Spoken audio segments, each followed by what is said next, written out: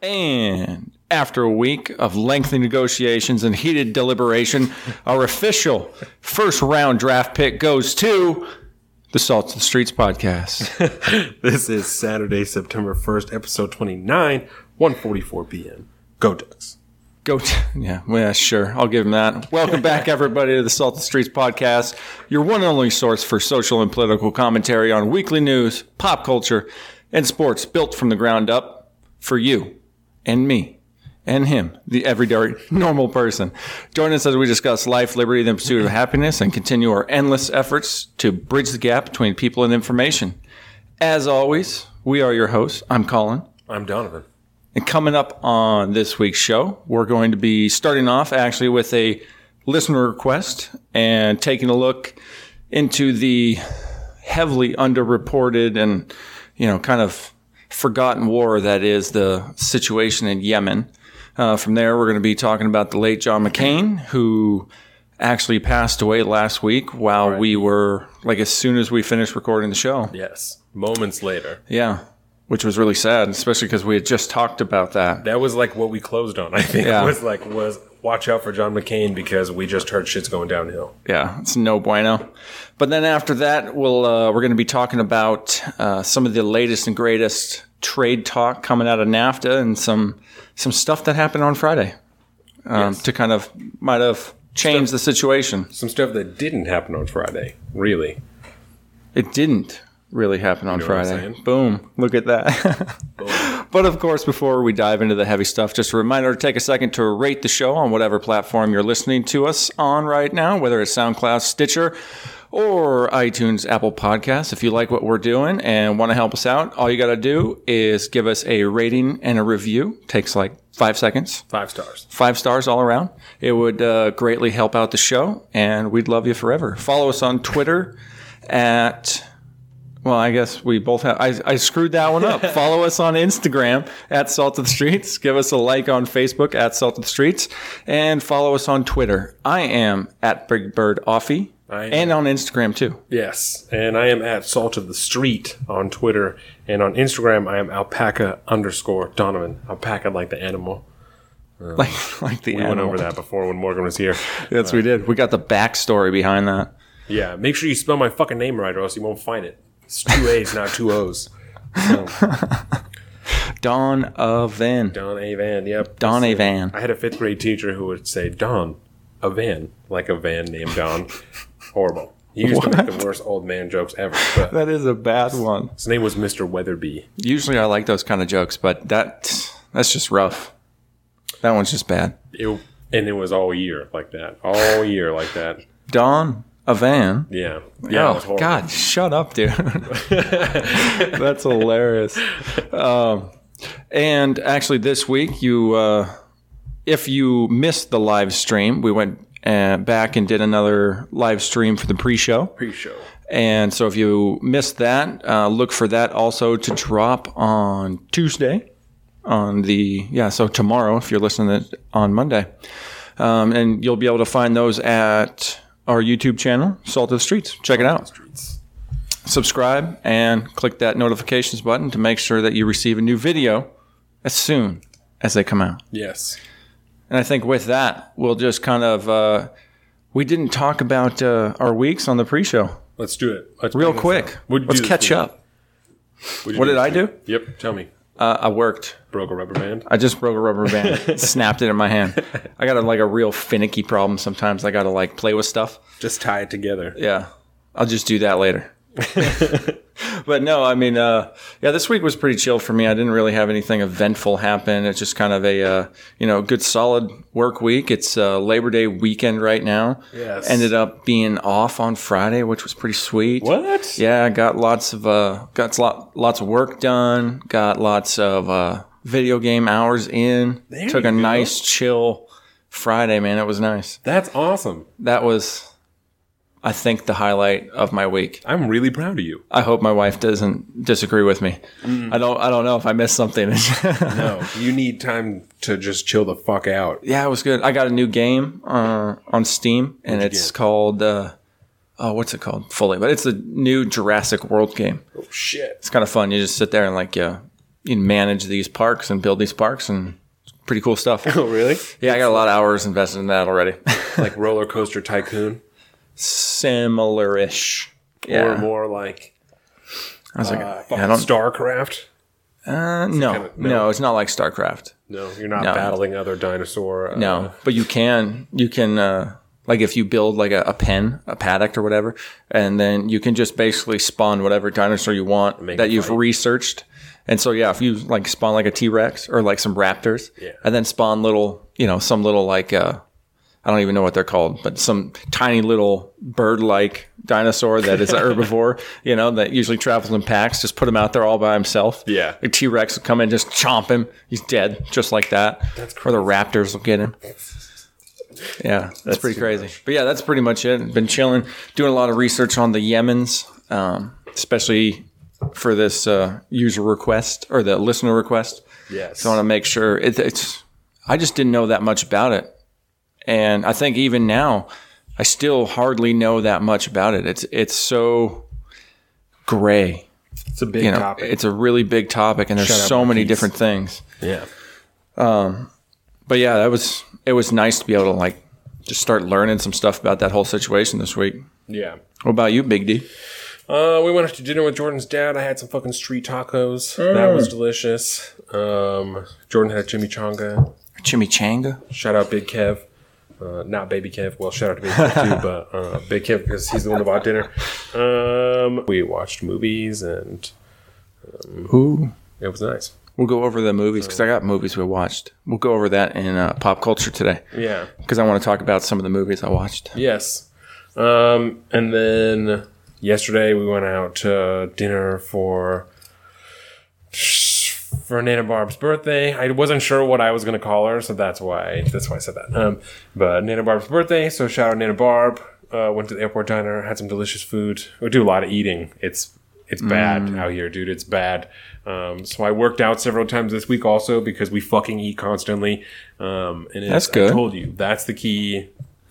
Not the key, but that's how people gain the same weight as their pregnant wives, is they eat all of the time with their wife. Mm-hmm. And it's like really hard to not do that because she's eating like 20 minutes after we have a meal, which is totally reasonable. Yeah. And is the right thing to be doing, but not for somebody who's not pregnant. Yeah, I'm thinking on the outside, that's going to be like, oh, okay, let's do this. I know. Just want a little bit. I said, shit is simple. It's like, she's like, well, I'm going to have a bowl of cereal. And you're like, I couldn't even imagine eating anything else right now. Or she's going to make something in the oven. Or like a hot dog is a good example. She's like, I'm going to have a hot dog. So do you want a hot dog? And you're like, fuck. Like I just had dinner. Like, but a hot dog sounds delicious. Like that does sound great. Like, yeah, I was going to say like, cause right now you've said cereal and hot dogs and I've been on, I can always have time for those. You know what I'm saying? So that's a problem. Right. So it's a rough life. But that's it. And then we watched some other stuff. And then I did, of course, research on Yemen, a little bit on trade and stuff like that. So got prepared for the show. And that's it. Trenton bought a house. Shout out fucking T. Paggi. Congrats, brother. Yeah, that's really cool. Super proud of him. So we're going to go and probably kick it in his house later today. And nice.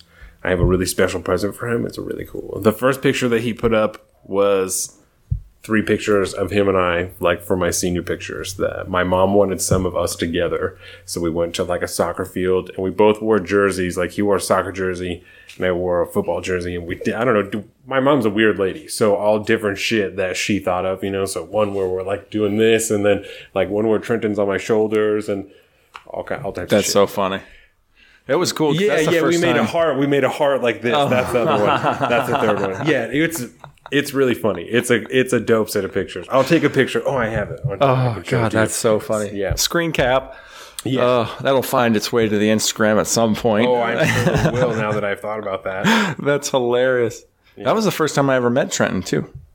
Oh, was it the draft? Oh, that is just adorable. Isn't that great? Go ahead and pass that over there. Yep. That is great. Too funny. Yeah, those are from my senior pictures. That's the jersey that Jordan is wearing right now, actually. Very nice. Yeah, I did not... you've never described Trenton to me. Was he not at all what you expected him to be? I had no expectations whatsoever. You had no racial expectations of my best this is going to sound... Well, no. I'm thinking more of... and this is going to sound kind of a weirdly hypocritical... He's so much smaller than you. Yes. You're a big guy, and he's so tiny. Yes. Compared to you. I was like, oh, that's hilarious. It reminds me of, Carolina and I.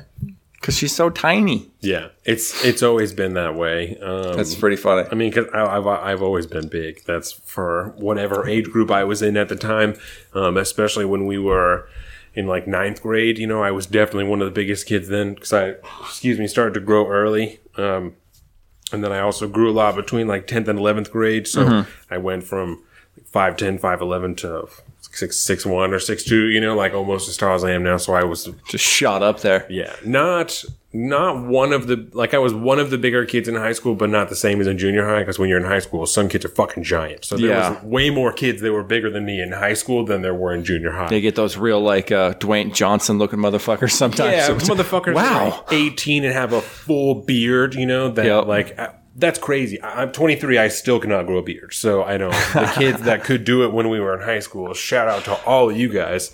That's so funny. Yes. Because I remember at least when I went to high school, the one or two people that actually had like facial hair and stuff, they were like looked down upon. And that's weird. This big hairy motherfucker already. Like, what's up with that? That's really funny. And now you get a bunch of people now that, I'm 31 and there's a bunch of people are like, man, I'm 25 and I just can't grow facial hair. And like the whole mentality behind facial hair is totally different as an adult. I don't even know if I could grow a beard that I would, but I would at least sometimes, but I don't think that I would have a beard all the time. I don't think that that's how I would live my life. I would be, I think, much more of a 5 o'clock shadow type of guy. Just shave it really close to whatever, But I also don't know because my facial hair is so much lighter than the hair on my head that it's. Oh, you'll see in November because I do the Movember thing. So that's right. So my mustache is it's way closer to the color of Jordan's hair than my hair. Yeah, it's more of a brown. And there's lots of red and orange in there. It's all bad news. So just a funfetti beard. Yeah, it's terrible. So you shouldn't have any grays in there yet. So I assume that is what all of my facial hair would look like if I were to grow a beard. I think that it probably would all be that color, which would look really strange. Man, to have a beard that color and my hair this color. And I want this to happen, man. I'm not going to lie. I want this to happen. I think one It sounds day, fun. My dad can't grow a beard, but my grandpa had a sick, nasty beard. And that's where my grandpa on my mom's side, and that's where you're supposed to get your hair pattern from. So yeah. I also don't have chest hair or back hair or anything. So I don't know. I fur pants. Jordan, my legs are so hairy that Jordan calls them fur pants. From feet all the way to hip. It's a straight werewolf. Oh yeah, it's super real. So that's just.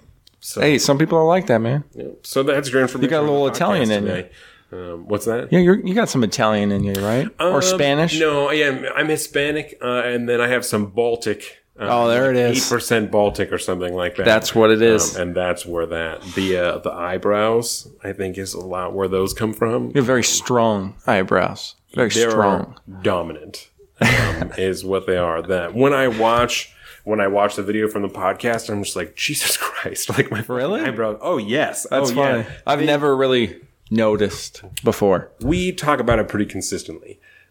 Just because of that when I see pictures of myself or videos of myself, I instantly notice my eyebrows and my nose, and I'm not by any means ashamed of them, but it's just a thing that I notice first. That's funny. And so I know that it's a commanding feature. Jordan says that they're leadership qualities, that's what they are.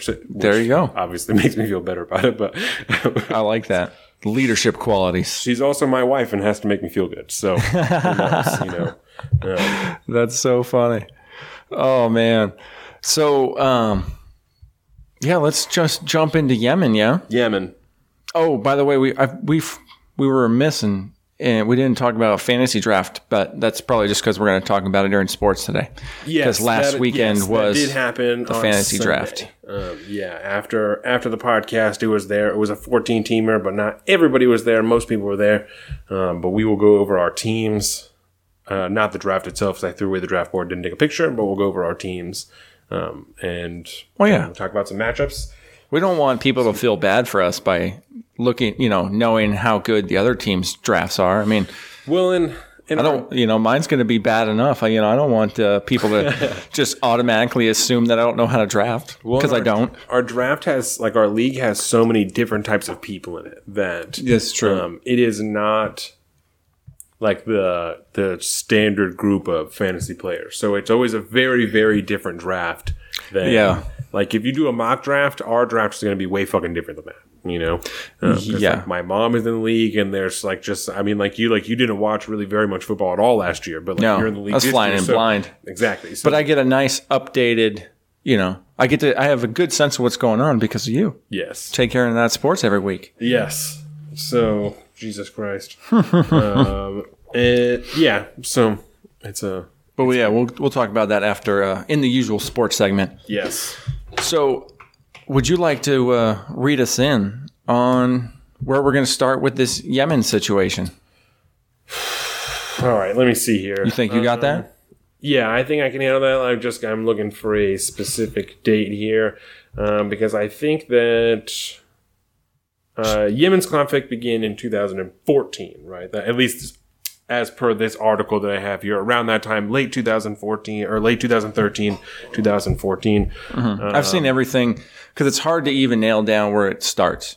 Yes. But I've seen numbers between 11 and 15.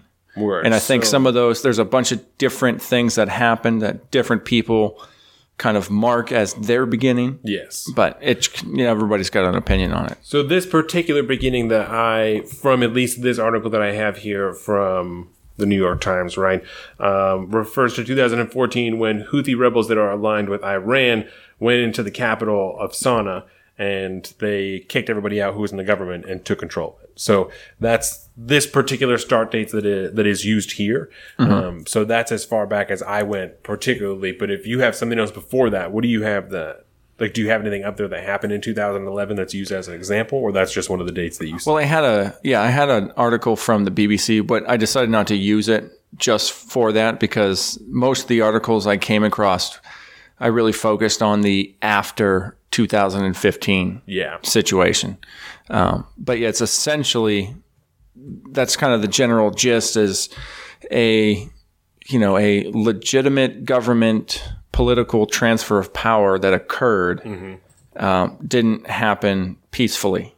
And then we've just spiraled out of control since then. And it's kind of become more of a civil war type situation. Yes, kind of mixed in with proxy wars and because it was a whole messy thing. But that's kind of it. After that, in March of 2015, that Saudi Arabia put together like a coalition force. Yes, between different groups in the Middle East. March 2015. Yes, March 2015. That is partially funded by the United States. And the UK. Yes, and that we'll go over just a little bit later. But so Saudi Arabia, who it is important to note is pretty much the main rival of Iran, which is who the Houthi forces are backed by, right? Those are the people that invaded the city and took over the government. They are backed by Iran. Because originally, I think we should just step back for a minute. Yes. Originally, it was essentially separatists or rebels that aligned with the former authoritarian, some called dictator leader, who was then democratically, quote unquote, or legitimately thrown out of office, and then the new guy was coming in. But he ended up dying, but for whatever reason, these separatist movements who are backed by Iranian interests continue to fight. And the Saudis fight against them, and in those ideals, It's so. But even though he's become like their martyr, for it. But they're still, it's essentially like a political. They see it as a political coup from their side. And so since 2015, when that coalition force was created and was sent in to start fighting these people in Yemen. It's a Saudi-led coalition force, right? So since then, there has been, numerous attacks. Just airstrikes and stuff like that either intentionally or non-intentionally take out huge numbers of civilians. I mean, it's been weddings, pretty indiscriminate. Weddings and at markets. And just recently there was an attack, and this is, I believe, the event that precipitated Very good. Marquise's question about this, right? Okay. Was when the bus was hit in the airstrike, and there was I don't have the. There was a number of children, and I want to say it was like 14 children, 10 adults, or something like that. It was more than that. I would imagine a full bus. Yes. But yeah, a bus full of kids and essentially teachers and chaperones or whatever were one of the latest people that got hit. Yeah, this is dozens. This article here, this is from August 9th. And so this says, quote, an airstrike from the Saudi-led coalition struck a school bus in northern Yemen on Thursday and killed dozens of people, many of them children. Oh, so dozens of people, many of them. So, Still. Yes. I mean, either way, like you said, so let's see, at least 29 of those killed were children under the age of 15. Yeah. And after that, 48 people were wounded and 30 of those were children. And so one of the other articles that I've read here, right, because we had said that a fair amount of this, or at least part of this, is funded by the United States, right? Yes. And that is in the way of... Certainly, the biggest and most recent example that you can come up with is an arms deal that was signed by the current Trump administration. Do you have up there how many? $670 million worth of arms deal, plans or whatever it was, their agreement. That's just in the Trump administration, just since he's been in office. Yeah, and the Obama administration had done a very similar thing. Yes. I think it was even bigger than that, but I don't think the numbers don't really matter. But no, well, and I mean, we've been doing it more for time than 2 years, so there's much more time for that to accumulate. 8 years over a year and a half or whatever. But to me, it's just we have literally been financing this war almost directly. Yes. And so that, I think, by definition, makes it a proxy war for us. And one of the biggest concerns, I had kind of hinted at this in the pre-show, but that this shows to me a lot of parallels with other wars that have already happened, right? Yeah, you were making the Vietnam and so reference. What I'm talking about, Vietnam, I think is a good example.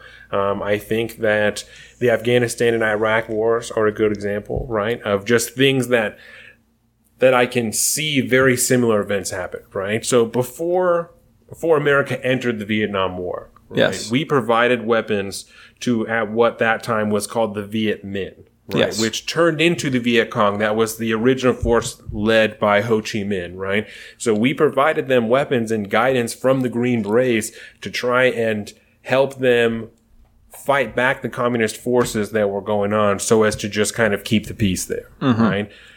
Well, because this was when we were engaged in that I forget the wording for it, but they wanted to stop the spread of communism. Exactly.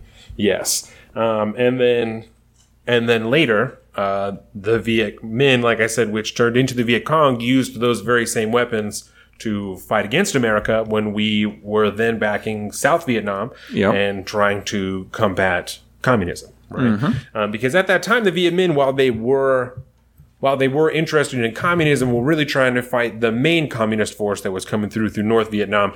But that's a whole bigger deal, right? So that, like I said, then they used those weapons to fight Americans when we were backing South Vietnam, right? The other parallel that I saw was in the 80s when we provided weapons to the Afghanis and they used that to fight the Russians. And then later we went back to Afghanistan and they used those very same weapons to attack us. And still are today. Right? And still are to this day. So it seems like, I know that history repeats itself, right? But it seems like it was recent enough, those two things, that if I can see those, why can the people in the administration right now not see that? That this... And I'm not saying that that's guaranteed to happen, but if this goes on, right, where the Saudis are continuing to do these indiscriminate airstrikes, we have to do something, right?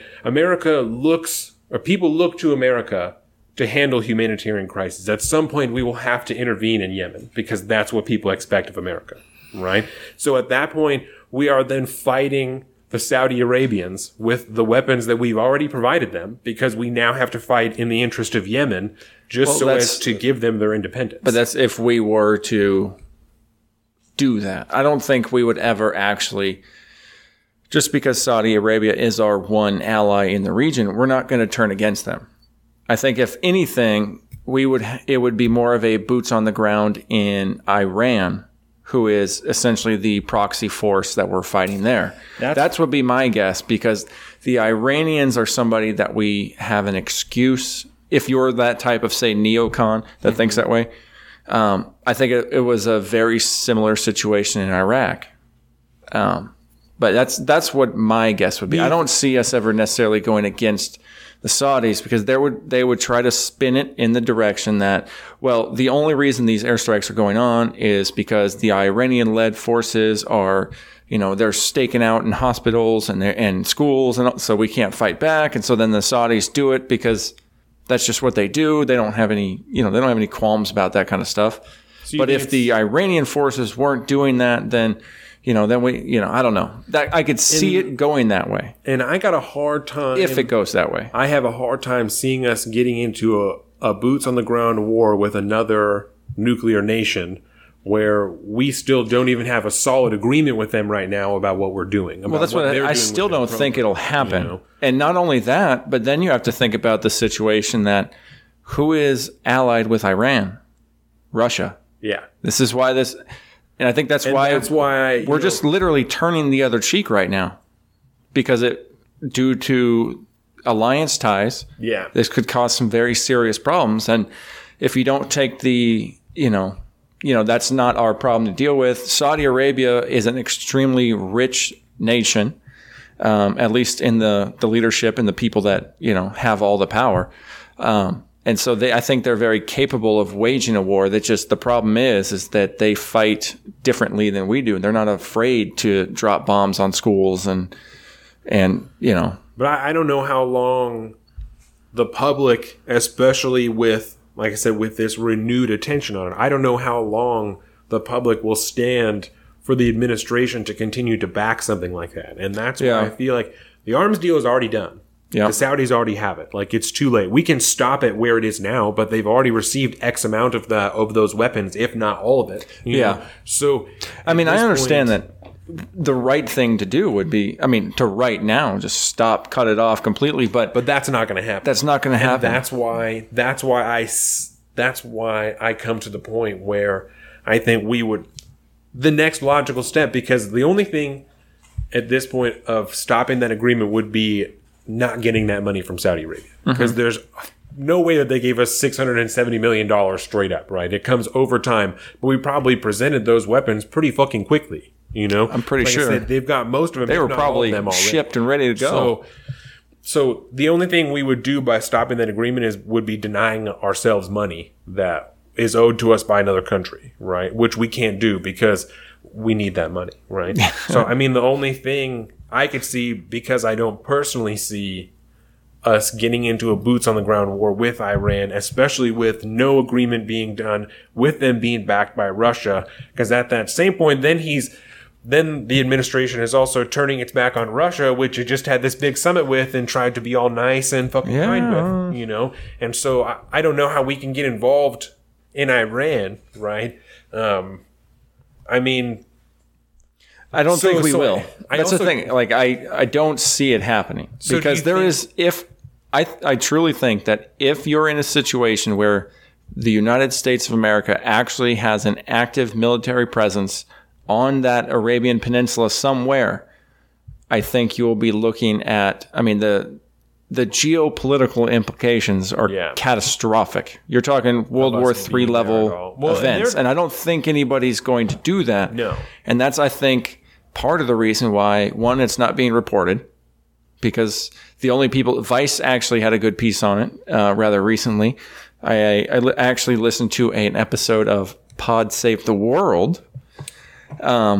And they just basically, they interviewed, I can't remember her name. She's one of the badass, war correspondents on Vice.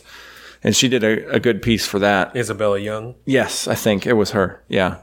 And it was actually a pretty good interview. Yeah. But every now and again, you get something decent from those crooked media. So do you think that it's more likely then that we would provide money or weapons on the sneak to a small faction inside of Yemen, like not backed by Iran, but somebody also not on the team of the Saudis, right? Because the group of people that are working with the Saudis right now are doing their best to keep this deal arm's length.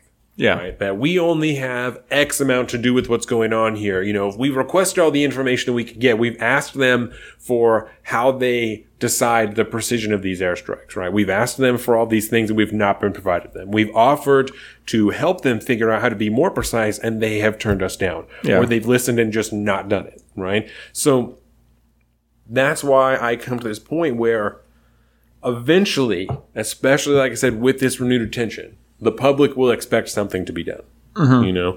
And so with all those things, do you think that the most likely thing is, like I said, to do a Vietnam style shit where we arm what would be the equivalent of the Viet Minh inside of Yemen? So as for them to fight somewhat alongside of the Saudi coalition to get... Yeah, I think what would happen would be we would essentially step up from a third-party role as kind of an observer. Always happens once per show. And I think we would essentially take control of combat operations in the coalition. Just like which, Vietnam. Yeah, I don't think we cover it, but the Gulf Cooperation Council states, with the exception of Oman. So the whole coalition that's there right now, when we keep talking about the coalition forces. Saudi coalition. It's Saudi Arabia, Kuwait, the United Arab Emirates, Qatar, Bahrain, Egypt, Sudan, and they are backed by the United States and the UK. So this is who we're talking about. Yes. So essentially, I would imagine the United States and the UK stepping up and taking over combat control of operations. It's, basically having to sideline the Saudi leadership and say, no, you guys screwed this up enough. We have to take over from now. And that way we ourselves could be accountable for what we're doing. And essentially we just be there fighting against, I don't think, the Iranian tension might heat up a little bit, but that's already going to happen anyways with the nuclear situation. But I don't see anything really terrible happening there. It could, but I don't know. Let me draw another parallel for you. We're getting it's a tight spot. Let me draw another historical parallel from you, just from what you said there, from us taking charge of the army, of the military operations, but not having actual boots on the ground besides just commanders and advisors, right? Yeah. So before America had boots on the ground in Vietnam, no, I swear to God, that makes sense. We had advisors and we had teachers there that were leading what at that time was called the ARVN forces of Southern Vietnam. Nice. I swear to God. Don't remember what that stands for, but on Tuesday, motherfucking fact check, I will have that, right? Because, swear to God, that's exactly what happened. That makes sense. We provided weapons to the Viet Minh, right? The Viet Minh turns into the Viet Cong, and they're fighting on the side of the North Vietnamese, which is backed by China and backed by the Soviet Union, right? Mm-hmm. So then we have to be on the team of Southern Vietnam to fight communism, and that is the ARVN forces. Makes sense. So we are advising people and providing helicopters and weapons for them to use, but we don't have boots on the ground there. We don't have soldiers there. Did the similar thing before, at the very beginning, I guess, or right before World War II in China, with the Kachins up in the hills. The great Frank Sinatra movie about that. It's fantastic. Never So Few. It's not really about that, but it takes place. I don't know that personally. But I certainly trust you. I mean, it was military forces, but this essentially was the beginning of the OSS. Yes, and that was all about the build up to, I think, what later became Korea. Yes. Right? Because we're talking issues with China, with Chiang Kai-shek, and all that. All this stuff. Yeah, so that's what. So, like I said, it was in the 50s that Green Berets went with weapons to teach the Viet Minh, and then it was in the late 50s, the early 60s, that we were there with advisors with the ARVN forces in Southern Vietnam, and then Gulf of Tonkin. Yes, Yeah, not long after that, Gulf of Tonkin, and then we had, at the height, hundreds of thousands of soldiers there. That it's stupid. So Yeah. it's That Vietnam Memorial's big. like I said, it is shit like that I'm able to, like I said, draw those parallels, to be able to connect those dots between those two events. That makes me nervous, and I don't like the increase of military spending. I don't like the talk of the making of the new Space Force, because to me, the Space Force is nothing but a justification for an increase in military spending. That's it. Right? Because if you're going to keep adding more and more and more money, but we're not in a war, we're trying to get out of the wars, we're trying to get away from this, we have to justify somehow spending more money every year on the military. Yeah. You do that by creating a sixth branch, because now you got to put new people in it, you got to buy all this new equipment, you got all this new industry that you have to make, because now we're going to space, and we're doing it military style. Not fuck NASA, fuck Elon Musk. We're not doing it that way. We're doing it military style. We're doing it America style. So that's exactly what's going to happen. Is all that money just goes to new equipment and new shit, training people for that you could be trained somewhere else for half the cost. Now we're going to make up a new program. I'm not going to disagree with you, but I will say this: that last week, when Neil deGrasse Tyson was on Joe Rogan, he talked a little bit about that, and he made some interesting points about the fact that scientific and technological breakthrough are always generally right in line with the an action by the military, and the two kind of go hand in hand. And so I'm not going to say that I'm necessarily 100% opposed to something like a Space Force. I would suggest consolidating some of the best minds and stuff out of the existing branches to create a new one, and that way it'll cut your costs down significantly, because you don't have to pay more people. You get the same check. You're just in a different branch now. Well, and I don't know why, because I definitely see that is the case, that they generally do coincide. Yeah. But I don't necessarily think that they have to. No. It's just kind of the way it is. I don't see why you couldn't refund NASA, right, and just add another wing to it that is motherfuckers that are veterans that want to stay doing shit like that. So now come be in NASA, and you can have a gun and tote around in space.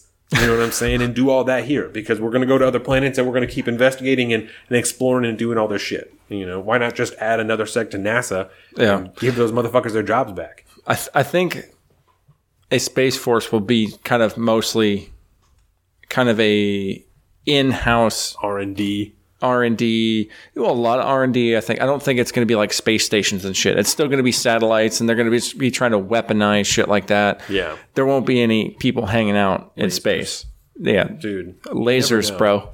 You got people hanging out, just think about it. Japan you put you have a satellite array of ICBMs loaded, orbiting 4, 5, 6 different spots around the world at all times.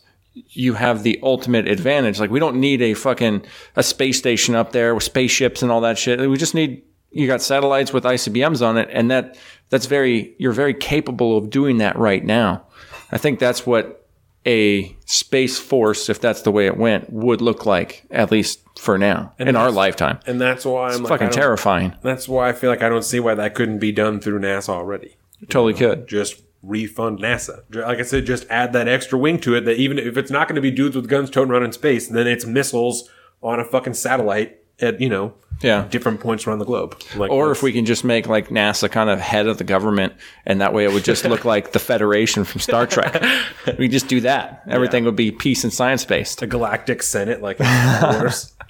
I never appreciated that until I got older, and it's fucking rad. Like, that's so sick. So, like, you watch the prequels, and they have a couple scenes in the Senate or whatever. There's like thousands of senators. This would never work. No wonder nothing ever gets done. The stage floats down when they're going to talk, and they sit in the middle of everybody. And that'd be pretty dope. It's super cool. We should do that. So, anyways,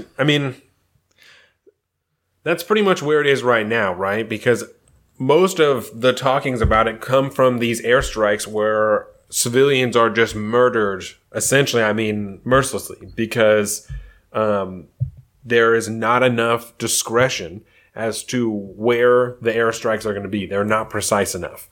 And that's kind of what I was talking about. America is at a point where we can only offer so much help before, like you said, we have to step in and just take control and lead them, you know?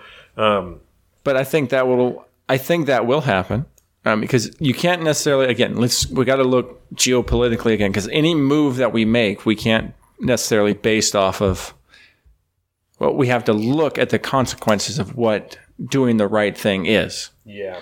But I mean, we have the capability, and we do it all the time, of kind of running these, you know, black site wars, proxy wars all over the Middle East, and literally have, you know, boots on the ground in the name of special forces and stuff like that, CIA, stuff like that run these proxy wars and have boots on the ground, but they're all ghosts. Like, none of them really exist, so we can actually have boots on the ground and fight these wars alongside rebels and coalition forces and stuff like that nobody really knows that we're involved in. We kind of know that we are, but nobody can technically prove it. Well, I could see it doing that. I will call it right now, from my own personal standpoint, that if America does any more than send money there, if we at any point have any military personnel there to advise, we will soon after have boots on the ground. This will turn into another war. Against Saudi Arabia? Or... That's what I'm saying. I don't know. Okay. I don't know. But if we send advisors there will be boots on the ground. It will turn into another war. It'll escalate. Where people that are the same age as us will be going there and dying for some senseless shit, just like they did in Vietnam, just like they did in Afghanistan. That's exactly what this will be. And I feel comfortable calling that right now. That if it escalates past this point, that is what will happen. And this is not worth that. This fucking deal that has nothing to do with us, that has to do with a religion and sex that are 2,000 years older than America itself, has nothing to do with us. Just like Vietnam had nothing to do with us, just like Afghanistan had nothing to do with us. You know what I'm saying? It's when we went to Afghanistan, it's there to react to 9/11, which is how many of those people were from Saudi Arabia? I mean, if that's what we want to talk about, you know, our problem here is not with Yemen. Our problem is not with Afghanistan or Iraq. Our problem is with the Saudis. Because that's where the imams come from. That's where the extremists come from and go to other countries and radicalize people there that attack Americans, that turn into ISIS, that turn into all of these different things. Like, that's where these people come from. And we are continuously giving them money. And now we're going to, like I said, we will turn into boots on the ground. But do you think that with the change in leadership in Saudi Arabia with the new crown prince, do you think any of that, do you think it's changed? Because he cleaned a lot of people out of the house. I don't know. I think that maybe the government is, but that doesn't mean that the majority of those people are not. It's still a hotbed for extremists. I mean, that's fine. That maybe the government plan won't be that, but the government doesn't run all of the churches. You know what I'm saying? I mean, that's the church. The Church of Islam, the sect of it that is radicalized, runs itself. Yeah, they always do. There's nothing you can do about that has to do with leadership. Well, I mean, and did you see? I got a map. I'm going to link to all these articles. For one in the video, and we'll see if we can link them in the podcast too, just to show what we're looking at here. But I mean, I'm looking at map from it's the European Council for Foreign Affairs or Foreign Relations about the Al-Qaeda presence that's popped up all throughout Yemen. Yes. And I mean, we've seen this happen time and time again. And I think that right there would probably be that would be, if we got boots in the ground, that would be our indoor. Yeah. We would use that because Al-Qaeda. Because their presence is, I mean, I don't know if you could see that map, but you see all the red lines around there. You're talking 2/3, if not, I'd say about 2/3 of the whole country has active Al-Qaeda presence. And they have, and probably, maybe 1/10 of the country, they have strong presences. And so that would be an excuse to get involved. Yeah. And then next thing you know, I could see that happening. I have this article here from 2016 that I actually tweeted out to Marquise the other day, so you guys can definitely find it. But if it's requested, I will certainly post it again, right? Mm-hmm. That is about Saudi Arabia and a lot of the things that I just kind of outlined, right? And one of the things that they go over is that the people that we armed in the 80s to fight the Russians right? When they got invited to the White House to meet with Reagan, those people that came here to meet with Reagan carry almost identical ideals to what Al-Qaeda carries today. Yeah, that's, you know what I'm saying? That's where Al-Qaeda came from. We spawned them just like we spawned ISIS. You know what I'm saying? This is a problem. Like I don't foreign see, policy. This is not good. No. That is why I feel so comfortable drawing those parallels between the Vietnam War and between the Afghanistan Yeah. War. This is the same fucking thing. Because you told me that before we started the show, and I said, okay, I can kind of see some similarities, but you've kind of laid out a pretty good fucking case for it. Identical, dog. And so I just don't. That's why I feel so confident making such a bold statement that if we have any more than money going into Saudi Arabia, we will have boots on the ground and people will die for no reason. Mm-hmm. For something that has nothing to do with us. Now, so I think I agree with you on that. So let's do this kind of to close this one out. Let me ask you a question. Yes. Anything for you, Colin. You are we'll just say Secretary of State. Word. What are you going to advise the president to do? What is America's move in this situation? Do you denounce the Saudis and withdraw all support and just say we're going to focus on humanitarian aid? I mean, because as soon as you back... It seems like it's something that is in line with what President Trump's ideals are, right? That just letting this thing happen? He's so concerned about us being involved in other places all the time. And we need to be America first, and we need to do all of this stuff. This is not in America's best interest. That is what I would isolationist policy for this situation. All this is going to do, I would tell him exactly what I just told you. That, sir, I can draw parallels to the Vietnam War, to LBJ, to JFK, to Nixon, to all these people to H.W. Bush, to George W. Bush, to Barack Obama, to all these people that were just in office during all of these conflicts. Is that something you want? Where you are campaigning on the idea of bringing our boys home? You know, no more people in the Middle East because we don't need that anymore. We don't need to be there. Yeah, he would lose a lot of support from his Trumpians. Yes, because that's exactly who's going. That's exactly who's going. Those people, their kids are who's going. Yeah. Do you really want to do that? And that's what I would say. If you want to win, if you want to have any chance of succeeding in the next election in 2 years, you got to stop this. You can't sign any more weapons deals with the Saudis. You can buy oil if that's what you're going to do. Still deal with, the UAE and the oil system there because that's what you got to do to deal with natural gas and shit. But you got to stop this. Get out of this proxy war. Yeah. No, it's not going to lead us, like I said, it's not going to lead us anywhere other than another war in the Middle East that can be justified by Al-Qaeda being there that, we got to stop the spread of terrorism. Like, we got to continue the war on terror in Yemen because this is where it's at. Al-Qaeda is there. Islamic forces are there. Islamic State is there. That's what we need to fight. Islamists in Yemen. And that's why I'm authorizing 20,000 soldiers going over to the Middle East with the Saudi coalition to be able to go in there and fuck these guys up. Now, I wonder, I'd be interested to see if, let's say he did that, became rah-rah war all of a sudden. And how many... With John Bolton in there, or that's what his name is, right? John Bolton? Yeah. I think that's his name. I think so. I know it's Bolton. Yeah. We'll just say Bolton's in there. Mm-hmm. I think it's John Bolton. It's either that or that's an actor. I can't remember. Yeah, I mean, Mattis is more level-headed, I think. But, Bolton is obviously a hawk. Obviously. That's so. Yeah, he kind of always has been. We talked about him when he got appointed. You call that appointed? Yeah. Because that's not a confirmation job. He's just got the job. Straight appointed. Yeah. So, that Marquise is, I think... It's for you. Unless you have anything else on that. No, I mean, not really. It's...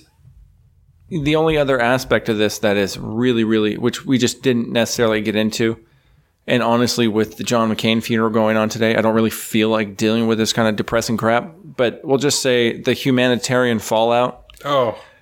It'll be in the articles that we link below in the video or on the podcast. Yeah. But, the numbers are just terrible, man. It is. And, we're cutting off there's a port that's been cut off and like all this stuff. So you're looking at an insane amount of people possibly going into starvation by essentially a man-made famine. This article is from August 28th. And this says that the conflict has resulted in 16,700 casualties, including 6,475 civilians. And this is the only ones, that's like ones that we kind of know about or guesstimate. That's what we know about. The situation is so bad that nobody can actually get an accurate count. Yeah. I mean, you're finding the rebels there are doing the separatists, whatever you want to call them, the Houthi. Yeah, the Houthi rebels. In the mass graves that they're doing, they build these shallow mass graves, and then they put mines in them. So when people try to recover bodies, More people die. it's terrible, dude. Yeah, Terrible stuff. yeah. So I don't feel like talking about that. So, Marquise, if you have any other questions, if anybody out there wants to know where we got this information, if you question anything that we have, we will tweet this article to you. We will send you the article. We will do whatever you want. Absolutely. Marquise, to you specifically, Marquise, if there's any other questions that you have about it, anything that we didn't cover that you want to know about, let us know, and we'll do it. Thank you for reaching out to us, because this is what we want from people. If there's anything that you want us to cover, or that you want to hear what we have to say, or just want us to help you find information about, just reach out to us. Just tweet at us, send us a DM on Instagram, or message us on Facebook. You can reach us on the website, on YouTube, anywhere. Just leave us a comment or send us a message, and we will get back to you most certainly. There's no question about that. We will 100%. So again, thank you. If you have any other questions, let us know. It actually kind of makes it real fun for us. This was nice because we didn't have to look for a topic. We got one from you guys that you wanted to hear. Yeah. And nice to like have it's almost like a homework assignment. Dive right into it. Yeah. And it's something I love to do. Yeah. No, it was good. And I enjoyed, I don't know, it made me think. It made me think to have to, like I said, to have to make those connections. That was good. So, again, any questions at all? Reach out to us. Let us know. Any comments, anything. Let us know. We'll be right here. Yes. But other than that, I think we can move on to Senator John McCain. Yeah. I figured I'd smash the real sad, depressing one in the middle. That way we can hit it and we don't have to end on a sour note. Yeah. So we have talked about John McCain before. He was a very prevalent senator when he was there, when he was active in Senate. I mean, he was especially lately. Time. Yeah, and especially under lately. the Trump administration, been very, very active, and he became an all-star with his thumbs down moment. Yes. But we'll talk about that later. But sadly, yes, it was last Saturday, August 25th at 4:28 p.m. He died in his home in Arizona. Yeah. And he was 81 years old. And all weekend there's a bunch of ceremonies going around, and I think his actual final funeral is on Sunday. Tomorrow. Because there was one today. Yeah, there's this. I think his body's being moved today. It's my guess. Going from the Capitol down to Annapolis, Maryland. Because he spent some time in Arizona in the Capitol there.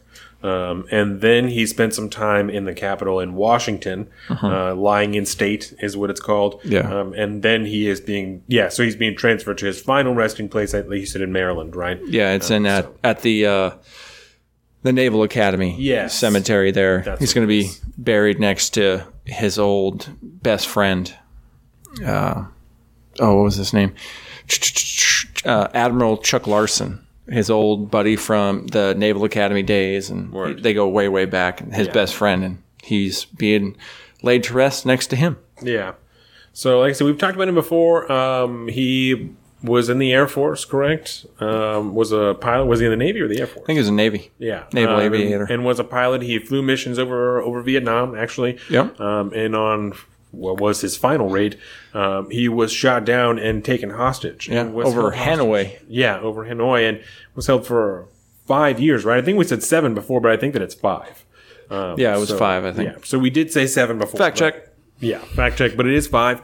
And part of the Vietnam documentary with Ken Burns actually focuses on John McCain. So when he was shot down... I haven't gone that far. Oh, my God. I can't wait. He broke both of his arms when he went down and was... Shattered his leg? Yeah, was immediately taken by the Viet Cong, by North Vietnamese forces. And they broke his shoulder with a rifle.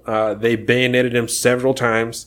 And I mean, he essentially got his ass kicked by the villagers there because he was trying to actively bomb that village. Yeah. And those people ran into the lake and got him and beat his ass until they took him to what was so pleasantly called the Hotel Hanoi, right? Yeah, Hanoi Hotel. is what it was. And so that's where they kept, I mean, so many of the POWs that were there. And like I said, he was held there for 5 years. Two in solitary confinement. Yeah. Which resulted in him, after that, he wasn't able to lift his arms above his shoulders. Like, he couldn't lift his arms above his head. I read to this day, like he can't brush and comb the top of his hair. He has to have somebody do it because he just can't lift his arms up that high. Yeah. And when he was brought in there, right, they found out shortly after that his dad was an admiral, I believe. Yeah. He was the Pacific commander at the time, or and so they allowed him to be interviewed by a French reporter, commander of all American forces in the Pacific. Yes. So he was allowed to be interviewed by a French reporter who was also being held captive, I believe. And he was, after that interview, right, he was beaten by the Viet Cong for not showing enough gratitude for being saved from the water. Yeah. Like, for being allowed to be held captive, he didn't show enough gratitude and was beaten after the interview. He's like, dude, I tried to kill myself twice. He was given, not going to give you guys that. He wasn't even given any Tylenol or aspirin or anything for the pain, obviously, because it's being held by the Viet Cong. So he's got a broken leg, 2 broken arms, and a broken shoulder, and been stabbed several times. And lives with these things. At a certain point, was given the opportunity to go home, and said no. Yeah. He said that he would stay there because the code of conduct of the military says that injured, wounded, anybody who is like right about to die is who goes first, and then it's by data capture. Whoever was captured first is who should leave first. Yep. And there was going to be people left there that had been prisoners of war longer than John McCain, and he said no. Yep. And I heard an interview that he did after that, and he said that was the hardest thing he ever did, was to say no, that he would not go home, was the hardest thing he's ever done. Yeah. Which fucking makes sense to me. You know what I'm saying? That you've just been treated obviously so incredibly poorly for so long, and give someone else the opportunity to go home first. Yeah, it's unreal, is what it is. Yeah, I mean, goddamn American hero, man. Yeah, war hero. We can argue about his politics all day long, but that's right. And I hate the fact that has taken the stage for so long. As people, that's even a focus at all. You know, in the comment sections of some of the articles and that, like the YouTube live stream and stuff I was watching of his funeral day, people are fucking disgusting. Yeah, you can dislike his policy all you want and his mindset about politics whatsoever, but you don't know the rules, man. You can't do that. Right. You just don't touch that kind of crap. Jesus. His wife said, because she put out a statement after he died, right? And I told Jordan this, and we both almost cried together. His wife said that he died the same way that he lived, on his own terms. You know what I'm saying? Which I thought was so incredibly fucking powerful. Just so incredibly powerful. But another thing to note is that I'm tearing up right now. Like, that's just, it's too much. That's wild that she said that. But so President Barack Obama gave a eulogy there, and so did President George W. Bush. And you caught that this morning, right? I watched it Some afterwards. I watched the Obama one, but not the George Bush one. I didn't have a chance to watch that. Yeah. But Obama, I mean, obviously Obama's speech was great. He's an incredible public speaker. I mean, regardless of how you feel about him as a man gets or up a there president, and tears it up. He is an absolutely incredible public speaker. Mm-hmm. So that was a great speech. It was interesting to watch. You know. Yeah. So they both gave speeches, and the president the current president, Donald Trump, was not invited to the funeral. Yeah. I don't know whether he was asked not to come or just wasn't invited. Like, I wouldn't say either of those things. So I don't know what the actual truth on that is, but he was not there at the request of John McCain. Yeah. I think that's what it was. If that doesn't say something to you about the state of politics and the state of the current administration, then I'm not sure what does, right? Yeah. Because if you don't remember, Donald Trump once said that, what was it, that he liked people who didn't get captured. Yeah. That's what it was. I've seen that clip make the rounds again on the social medias. President Trump was provided the opportunity by Sarah Sanders and other people in his administration to put out a statement that they had put together that all he had to do was okay and sign it and they would release it. And he said, no, don't do that. I'm going to tweet about it instead. Yep. And decided that he would just drop a couple lines on Twitter about Senator McCain and his passing, and that's how he would handle it. And I think it was a kind of your standard thoughts and prayers text or tweet. And then all of the flags in the Capitol were put at half-staff right through all the monuments and on the White House. And generally the way that it's done is that on the day that the person dies, it's half-staff, and the day that they're laid to rest, it's half-staff. Right? Yeah, they keep it flying at half-staff, I think. Right. Until they're buried. Specifically because he was a sitting senator and died, that is how it is that its flags just stay at half-staff the whole time, right? Like there's okay. Yeah, I see what you're saying. And otherwise they can go back up, and then on the day they're laid to rest, it goes to half-staff, right? So all of the rest of the flags in the Capitol, at the Washington Monument, the Lincoln Memorial, all those things, all the flags were set to half-staff, and President Trump decided the one of the White House should be back at full staff. And then obviously subsequently took a whole bunch of fucking heat for it. And as he should. And it's now at half-staff again.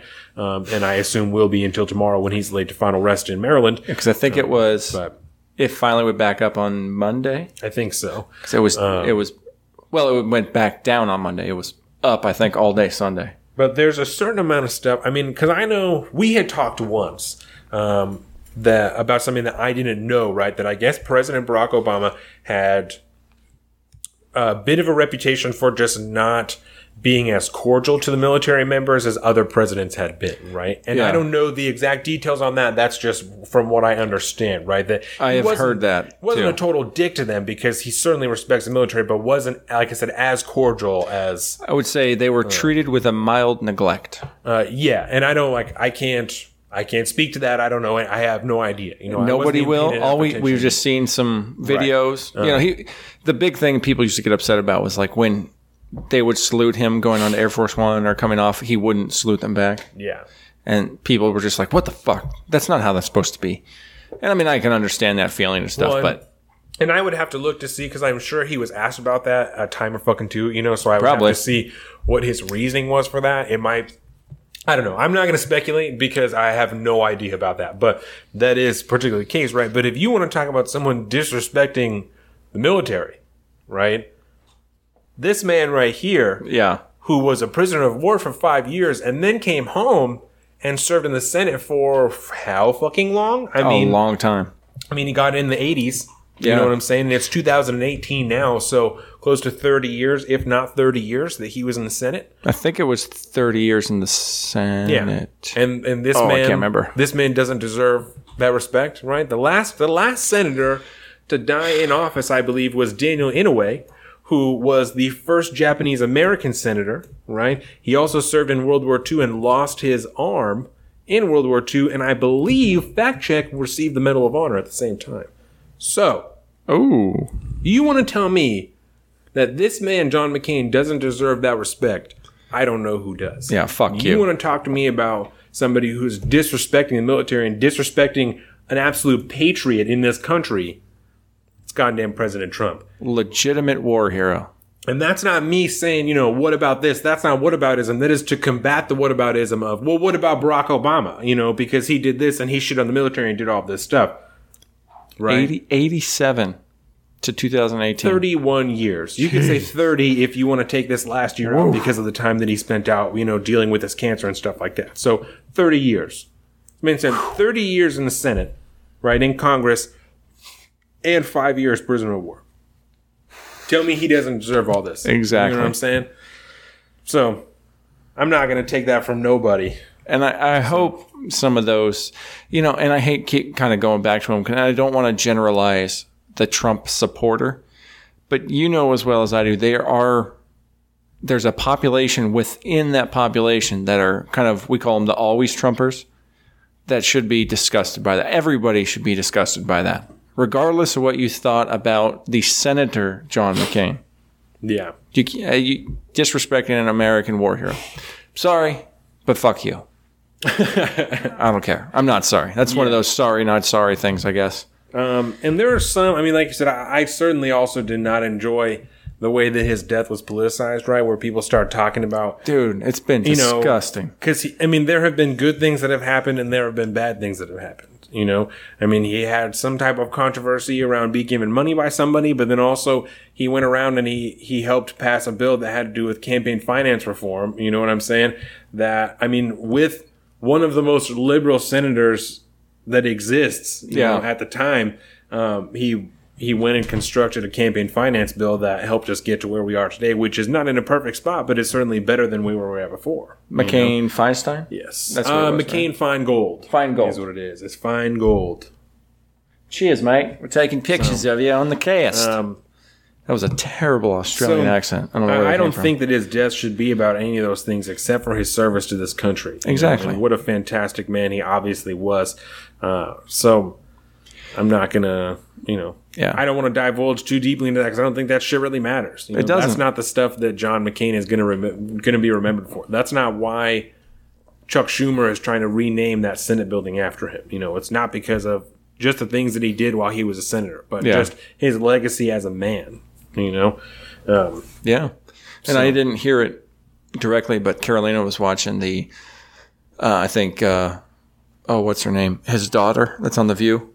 Meghan McCain. Yeah, her eulogy and stuff. Oh. I'm going to have to watch it at some point, but I really don't want to.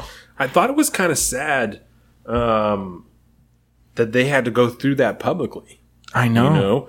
Like, I understand for all the things that we just laid out why other people would be interested in it, but it seems almost insensitive, I can't imagine. Especially, like, during the funeral, there was a lot of camera shots on his wife and, like, on his kids and stuff, Yeah. Like, if you got to be there, leave them the fuck alone. Like, just let them do their thing, like, at least in somewhat private, because the cameras are going to be there because they're going to be there, But focus on the other people that are there, not on his family that's sitting there like crying and trying not to act a fool in front of all these people, in front of the whole country because it's on TV. I can't imagine having to try to deal with that, from Meghan McCain's point of view, and then being on that show that she is, The View, and it's apparently it's a pretty popular show, I guess. Super popular. I don't know. Is it daytime television? Is that why? Okay. Yeah. But I can't imagine trying to go through the death of, a father publicly like that. No. I mean, it is, you kind of, when you go through something like that, you kind of realize how private that kind of stuff really is, and it should be. And I can't imagine having to deal with that publicly. And especially, you're the grieving widow and you have to, there's all this pomp and circumstance that you have to do and all this. I just can't imagine. Rough, dude. Yeah. That's why I sandwiched this thing in the middle. Into not quite so depressing things. Yeah. Because then we'll move into some fun stuff. Not really, but it's basically talk shit on Trump Day. Yeah. Because, most days are like that these days. Jesus. But yeah, I think, my thoughts go out to his family. Absolutely. I can't imagine having to deal with that kind of loss, and sorry. Yeah, it really sucks. His wife was like wearing his wings during the ceremony, which I thought was really nice. There's a lot of people that reached out to him at his service earlier this week. Larry Fitzgerald was there. Oh wow, he's a wide receiver for the Arizona Cardinals. Yeah. I guess they had been friends for like many years. They met through some event and had been friends for a long time. That's cool. So Larry Fitzgerald spoke. Joe Biden spoke because Joe Biden had a son named Beau Biden, I believe that's his name was Beau Biden. I think so. Who died from the same type of brain cancer that John McCain had. Yeah. And so him and Joe Biden were close. Lindsey Graham was very close with John McCain. Yeah. And so he delivered a Bible verse or two at the service today. And I heard a clip of a speech that Lindsey Graham gave however long ago when John McCain was still alive, just kind of about I remember that. what good friends they were. Yeah. And in the background, you can hear John McCain crying. You know? I remember that. I don't remember exactly when it was, but I remember hearing that. Yeah. That exhibits to me that they were actually genuinely friends, and not just Lindsey Graham is not just putting up a show to show that he's upset about somebody in his party dying. He genuinely... Yeah, they go back a long way. Yeah. Yeah. And you think 30 years in the same type of job like that, you get people that have basically been there just as long or whatever. That's a family after a while. Yeah. You spend more time with those type of people than you do with your actual family. And when his casket was taken out of the chapel today, it was accompanied... Pallbearers were a member from every service of the armed forces. And it was incredible to watch, just how precise and synchronized those movements were from those 8 men. It was impressive. They're very, the military honor guard is, they're pretty on point, man. Yeah. To watch them, pick him up like that and then turn around. Everything. It was crazy. And so that was, I thought, really cool. Yeah. I dropped a tear because I saw Barack Obama drop a tear when they carried John McCain past him. And I was like, fuck me, man. It's it's too much. I can't handle this right now. That's what, I was saying. I watched a lot of that stuff before the show today. And I was like, I got to shut this off. This is not smart. I can't go into the cast, feeling all sad and depressed. But you know what will keep me from becoming sad and depressed? Talking trade with you, buddy. We're talking NATO. Or not NATO. God, NAFTA. Did I just say NATO? NAFTA. Yeah, NAFTA. We're talking the North American Free Trade Agreement and some stuff that's basically gone down over the last, week or so? How long have these talks really been going on? I think about a week. About a week? Maybe 2 weeks. And, old President DJ Trump there might have... shot himself in the foot again. Yeah. Earlier this week, a trade deal was announced by President Trump while he was on the phone with the president of Mexico. And they talked about, they announced a trade deal between the two, between America and Mexico, that would, with the intent to replace NAFTA, which is a trilateral trade agreement between Canada, the United States, and Mexico. Hence, North American. Yes, hence North American Free Trade Agreement. So Canada was obviously super pissed because now they're making a bilateral agreement with just Mexico, which is frustrating. Yes, please. Oh, I got the bottle open. That is service. And these talks have been contentious since the get-go. Yes. Right. Because President Trump is a dick to everybody around him. Yeah. And America. Especially little baby Trudeau. Yeah. Yes. He bullies him so bad. Well, and then it's put on extra pressure because the president of Mexico his term is done in December. Yeah. And so they have to get a deal done soon so that Congress and everybody has enough time to approve it because it takes 90 days for them to do that process and have everything done. So they are trying to jam it through because as soon as somebody new gets into the office in Mexico, you have no idea how they might want to change what's going on. Especially, I think, with the incoming government, they're not probably going to want to go with whatever trade deal they're going on. I think that's the push right now. Yeah. They want to change it so that when they get in, the next guys can't change it. But so this, I think the big one for me, the big story that popped on this thing, because I don't know, do you have any numbers behind any of this stuff? I don't. Because I haven't seen any kind of numbers or anything. It's just that it's happening. They're negotiating, they have deals, whatever. Because they didn't finish a deal on Friday. They intended, they wanted one to be done by Friday, but it wasn't. Yeah. Because Canada can't get on board with what's going on. And at this point, I don't know if they should because we haven't seen any numbers on it. And now that, Trump's comments that were, his so-called off-the-record comments that kind of leaked out after a interview with Bloomberg News, basically he said that we're just trying to fuck them. We're trying to screw them. Well, so... It's kind of what I got out of it. It's going to be so insulting that they're not going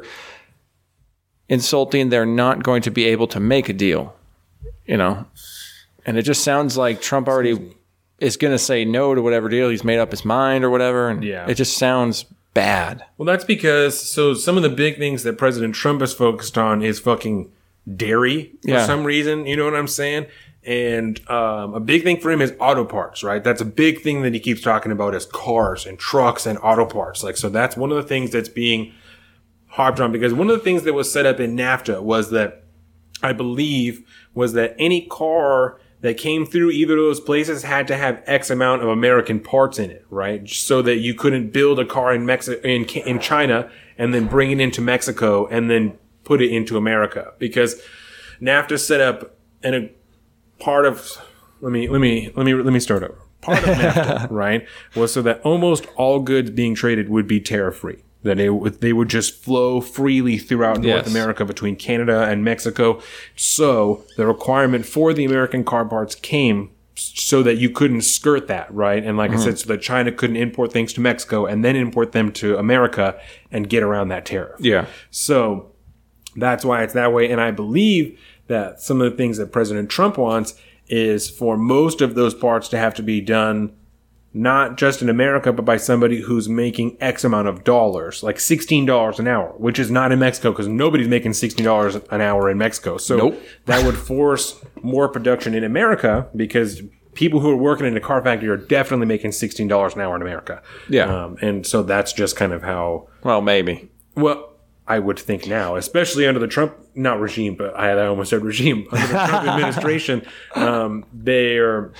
that's something he's focused on, is American industry. He wants more things to come out of America. So, like I said, dairy is one thing that he's focused on, which I think is really interesting, because he says that it's 300% or something like that from Canada.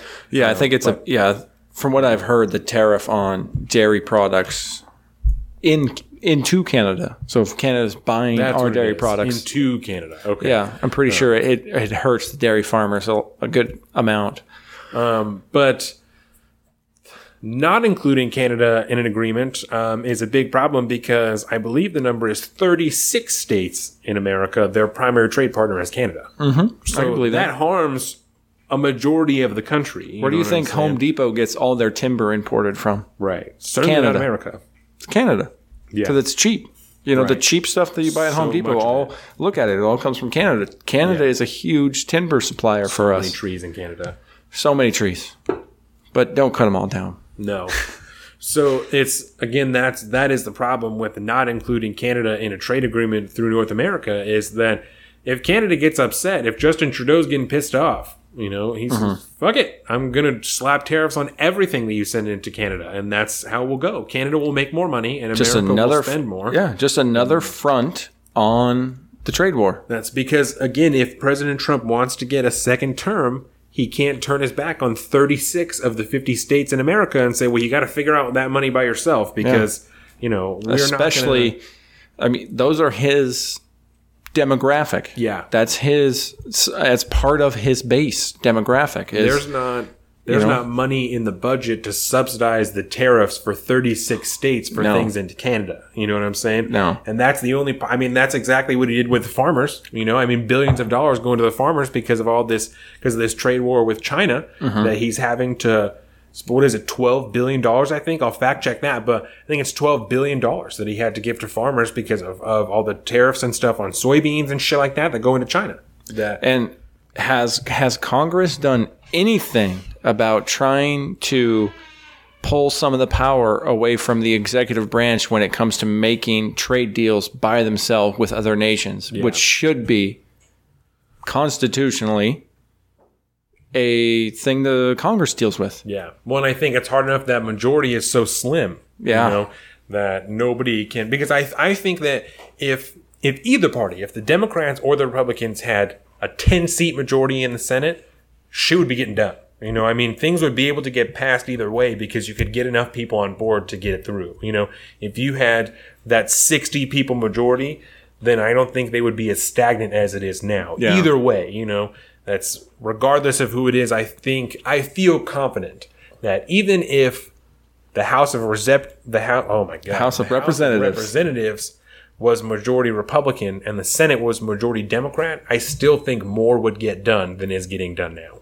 Probably. And probably more compromised bills, a little more even on both sides that kind of both parties felt happy about. Because you would hear the minority in the Senate would hear from the majority in the House, and the minority in the House would hear from the majority in the Senate. And things would be easier to, I think, personally. Could be. Just get a little hair closer. You sound real good when you're up close. Yeah. I just noticed you're starting to fade off. No, you're good. But yeah, again, I don't know why the president has all this power because he should not have all that power. Are these things that are, do you know, sorry not to interrupt you, but are these powers that are delegated in the Constitution to the president or to the Senate and it's just been taken over, or like to Congress and it's just been taken over by the president? I'm pretty sure it's been kind of slowly piecemealed to the executive to be able to do this under the auspices of national security. Yes. Then that's okay. I got you. National defense. Sorry, because that's how most of this is justified. Is because it's a national security concern. Yeah, because you can in good conscience argue that trade is a national defense issue. You can easily do that in big picture, but on a specific like trade deal like NAFTA, I don't think so. Yeah, and like with China, I don't think that should be something. China isn't a. I mean, they could be a threat, but realistically, China isn't a military threat to us at this time. Not if trade is working out okay. No. Like, as long as everything is chill. But you give them enough power to go in there and fuck it all up, then maybe it will be. I don't know. You know, the whole, No, I agree. Especially when you need to be on their good side to try to rein in the Kim regime. Yeah. But hey. Whatever. I don't think Donald Trump really knows shit about trade. I think that's really my problem. Every single move that he makes, he loves this fucking tariff nonsense, which is just, it's a tax on Americans. Yeah. Here, everybody, have a tax cut. Now I'm going to go fuck with the trade system to, I'm going to give a bunch of tariffs, which now means everything you buy is going to be more expensive now. But now it's okay. I just got your tax cut. Right. Well, bull fucking shit. Fuck you. Sorry, I'm pissed off. Drop a lot of F-bombs there. I don't give a shit. It pisses me off because like I'm going to care that you're saying fuck. Yeah, right. Why don't you go ahead and I'm apologizing to the people, baby. In the history of the podcast, and we'll see who said fuck more times, me or you, and then ask me if I care. There you go. But yeah, it upsets me. I get so tired of this crap. I don't think unfortunately, I don't think President Trump knows shit about geopolitics at all. No, I don't think that he has any idea about anything working with other countries, and that's why I think it's so terrifying for people for him to be acting optically unilaterally in these things, doing what he thinks is best, because he's obviously being advised other ways by people in his administration and is still just doing whatever the fuck he wants. Yeah. We'll hear from them and then pop off on Twitter 10 times, in the morning about some bullshit that's going on that he's upset about. And we've seen a lot of times completely contradicting things that his administration has tried to reach out and say to the other party, and then the other party gets upset because they don't feel like they can trust America because the president is saying something drastically different than the administration just It's an endless cycle of the same nonsense. It's horrible. But you know what he is really good at? Sleazy 80s business practices. Yes. That's what he's all about. Yeah. And that's why... he's a really shitty politician. He doesn't know anything about what he's doing. He tries to go in there and make nice, and he tries to do the old, like Michael Douglas. I don't know why I picture him in Wall Street. That's why. It's like that kind of stuff used to work in the 80s. You used to make nice with your enemy, and then you fucking stabbed him in your back when you bought them out and dissolved their company and shit. Yes. It's like that's the kind of stuff he's good at, but it doesn't work that way in geopolitics, baby. No, it doesn't. Not at all. No. And yeah, it drives me nuts because he's so bad at it. Yeah. It's really bad. Then I can't remember who it was. Somebody. I listened to a lot of Rogan this week, and it was a group of comedians that were on, And it was who? JRE. JRE. Experience. Oh, yeah. I love them. That's it. I love every episode of them. Whatever. The Joe Rogan Experience. Anyways, they were talking about how he's like, I've never once in my life had a situation where I look at the presidency, and think that, wow, I don't know, I understand the presidency is not a job that I can do. I could not do that job. Yeah. But I could do it a lot better than that dumb motherfucker, It's bad. And I was like, that's a good way to put it. I don't hate that. Can you riff for a minute while I go pee? You going to go pee-pee? Is that a thing? It would be really funny. Yes. Because, we're done. We're going to wrap up NAFTA, yeah? Yeah, I think we're we pretty can much go close over some on that. pop culture, and then we can hit sports. And then we're fucking out. I'm going to... Don't go anywhere, Myanmar. Carolina's going to sit in your spot real quick. Word. And we're going to talk a little bit about some of the movies we watched this week. There you go. So we're going to go into pop culture next. Dawn and I have some discussions about Deadpool 2. Ooh. I can't wait to do that. But we watched some movies this last week, and we had an interesting conversation about Infinity War last night. Oh, yes. And so, okay, go ahead and adjust. Yeah, let's hear how you sound. Talking to the mic there for a minute. Hello. You're gonna just get a little closer. Okay. There you go. So, Better? yeah, and since Jordan's here, just a good way to feel comfortable doing this, because this is the first time you've done this. Yeah. Don't be nervous. Look at Jordan. Talk to Jordan about this. Okay? So that's the easiest way to do this in my mind. Just pretend like you're going to talk to Jordan. So Jordan, we're going to frame this up this way so that it feels natural. Okay. We watched Infinity War. Was it last weekend? Yeah. I don't remember. It was it was this past weekend. Yeah. Okay. So we watched 3 movies this weekend. Yeah. Money. I think 2 of them, Jurassic Park and Jurassic World, and then the next day it was Infinity War. Okay. And I hope Micaiah's listening to this. Is it Micaiah? Shout out to Micaiah. I can't. Okay. I love Well, anyways, if you're a Marvel fan, I have kind of a issue in Infinity War. Lay it out for me. Okay, so my issue with spoiler alerts, heavy spoilers, because this is all about the end of the movie, how it ends. Should have seen it by now. Yeah. Yeah, you Like, definitely should have seen it by now. But if they as a haven't, bummer. podcast host, these are steps you have to take. It's a CYA thing. You got to cover your ass. Make sure nobody gets all pissed off for you for dropping spoilers without any warning. So, anyways, I have a problem with the way Infinity War ends. Right? Now, my problem here is not so much I understand the necessity of having this happen, but when the group of people kind of have Thanos on the ropes, they're trying to get the gauntlet off, all this stuff. Star-Lord comes in and fucks everything up. Such a douche. And I just don't. When I watch that scene, I get so pissed off because it is so tropey. It's so poorly done in my mind. It's so It's like, oh, really? It's just the fate of the universe is on the line, and this guy has zero perspective. Zero.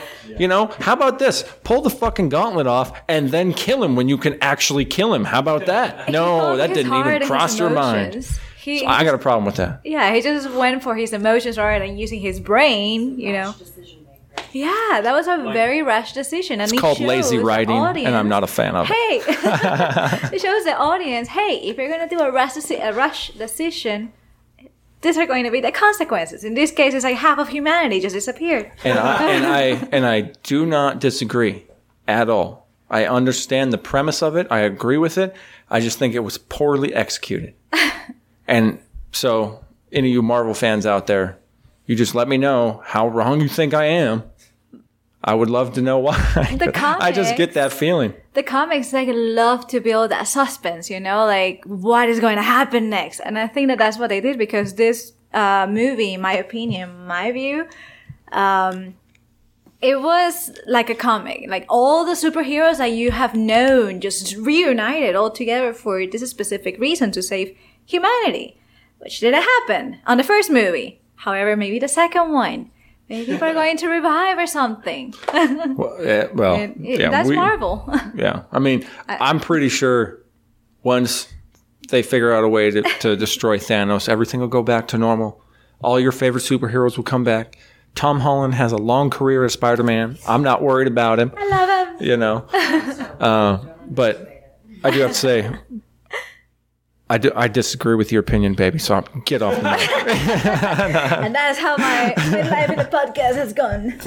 Oh, good job, baby. You did great. I hope you had fun. It was great. It was cool. But yeah, I totally forgot. Tobey Maguire for life. Tobey Maguire is... My beer. Your beer? Which one is your beer? Stella. Fancy pants. Thank you. But yeah, I had totally forgotten we watched Infinity War last week too. We watched 3 movies this week, which is unheard of for me. But we watched Infinity War, I think, Sunday. Because on Saturday we watched Jurassic Park. Saturday. Okay. Oh, that's right. So we watched Jurassic Park, the original, Park? Oh, because it's been a minute and fuck Chris Pratt in Jurassic Park. Oh, I can fucking talk to velociraptors. no, that's not his problem. He I can't talk to him. fuck Chris Pratt in Velociraptor movie. That's Don't hate. bullshit. I love him.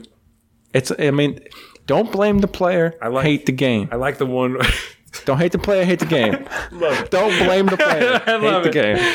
I like the one with Jeff Goldblum. That one Yeah. is good too. When he has a black daughter.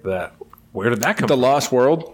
That is It's one of my favorite Jurassic Park movies. It was at that time, right, where they gave him a black daughter to like be a little bit controversial, and that was like still like, oh shit, how did he get a black daughter? Like, but they didn't talk about it, you know? And then that's not a reason why I like it. But I think that it's interesting to see those things reflected in media at the time. Don't that- muddy up my favorite movie with your social justice fucking nonsense. I can understand that. I can I just totally get think that. that's really funny. But You want to know what it was my favorite movie? I think, for one, I was pretty young when it came out, so I just instantly loved it. But it was like this cool idea of they're going out there and trying to capture these. You know, it was like a hardcore fucking safari. because they bring it home, right? That's Yeah. that one where they bring it home. Yeah, and it's just a like- really interesting storyline. And they're doing the same shit in this next one. Chris Pratt did it when it just came out, or it's coming out, whatever. It's coming out next weekend. So there you I'm go. pissed because it didn't drop today.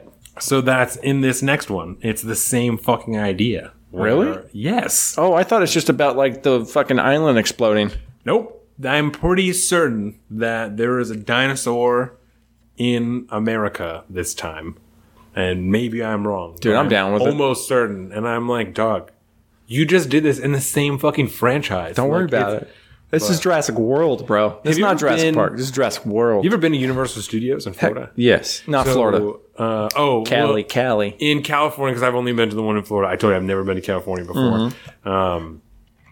Is there a Jurassic Park ride in that one? Oh, yeah. So, okay, so It's the water ride. yeah, right? yeah. with the rawr. Which is, if you've never been on it, right? You go through, like you said, kind of like a safari type of deal, where you're like in the jungle and you see some dinosaurs and people, I think, who are hired to just walk around in the woods, like while that ride is happening, like just people, I think. And then there's little animatronic dinosaurs, and then you go into like a factory and there's fucking raptors running around and like scratching stuff off the walls and making crazy noise. And then you turn around this last corner and there's a fucking T-Rex right in front of you that is, oh my God, it is enormous. Like the animatronic T-Rex is enormous. And the waterfall is like at its feet. Like if you were tall enough, could probably touch the dinosaur before you go down. Like if you were like 7 foot tall, if you're like Kevin Durant, you might be able to touch the dinosaur on your way down. He might be too tall. It's that close. And it's terrifying as shit. Yeah, it's right before. Yeah, you go right after the drop, and the fucking T-Rex comes down and like tries to bite you, and you just barely miss it because you're dropping off this thing.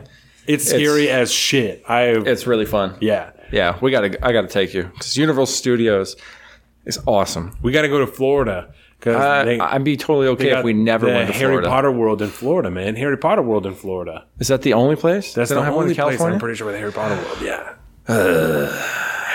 Harry Potter World. I sense a friend's vacation coming up. My uncle, shout out Uncle Jeff, is a retired fire chief in Brevard County there. So he'll take us on all kinds of cool tours, and he's got all That'd kinds be of spots awesome. there. Yeah, we can go shooting when we're down in Florida. My Uncle Jeff's all in. All Not about gonna say Second no to Amendment, that. You know what I'm saying? All of his kids, except for maybe my cousin Karen, I think they all have their concealed and like have their own gun and shit like that. And It's Florida. it's a real deal. So Word. yeah, no, that would be super fun. I went there when I was like in junior high, and spent 2 weeks down there. Really? And I had not met any of my cousins since I was like a child. Like I didn't remember ever meeting them. So I just spent 2 weeks in their house and. Well, as long as we don't go during hurricane season, I'm good. No. I've dealt with enough hurricanes in my life. They're so damn inconvenient. I hate them. Because even if it's just like a little dinky one that gets hit, everybody just boards up. I mean, it's like ops normal for them because they do it every year. You know, a little dinky one, everything is still going to get boarded up and everything's going to be fucked up for a minute. Power's going to go out, all this crap. It's so annoying. I can't imagine. And then you always have that thought during hurricane season.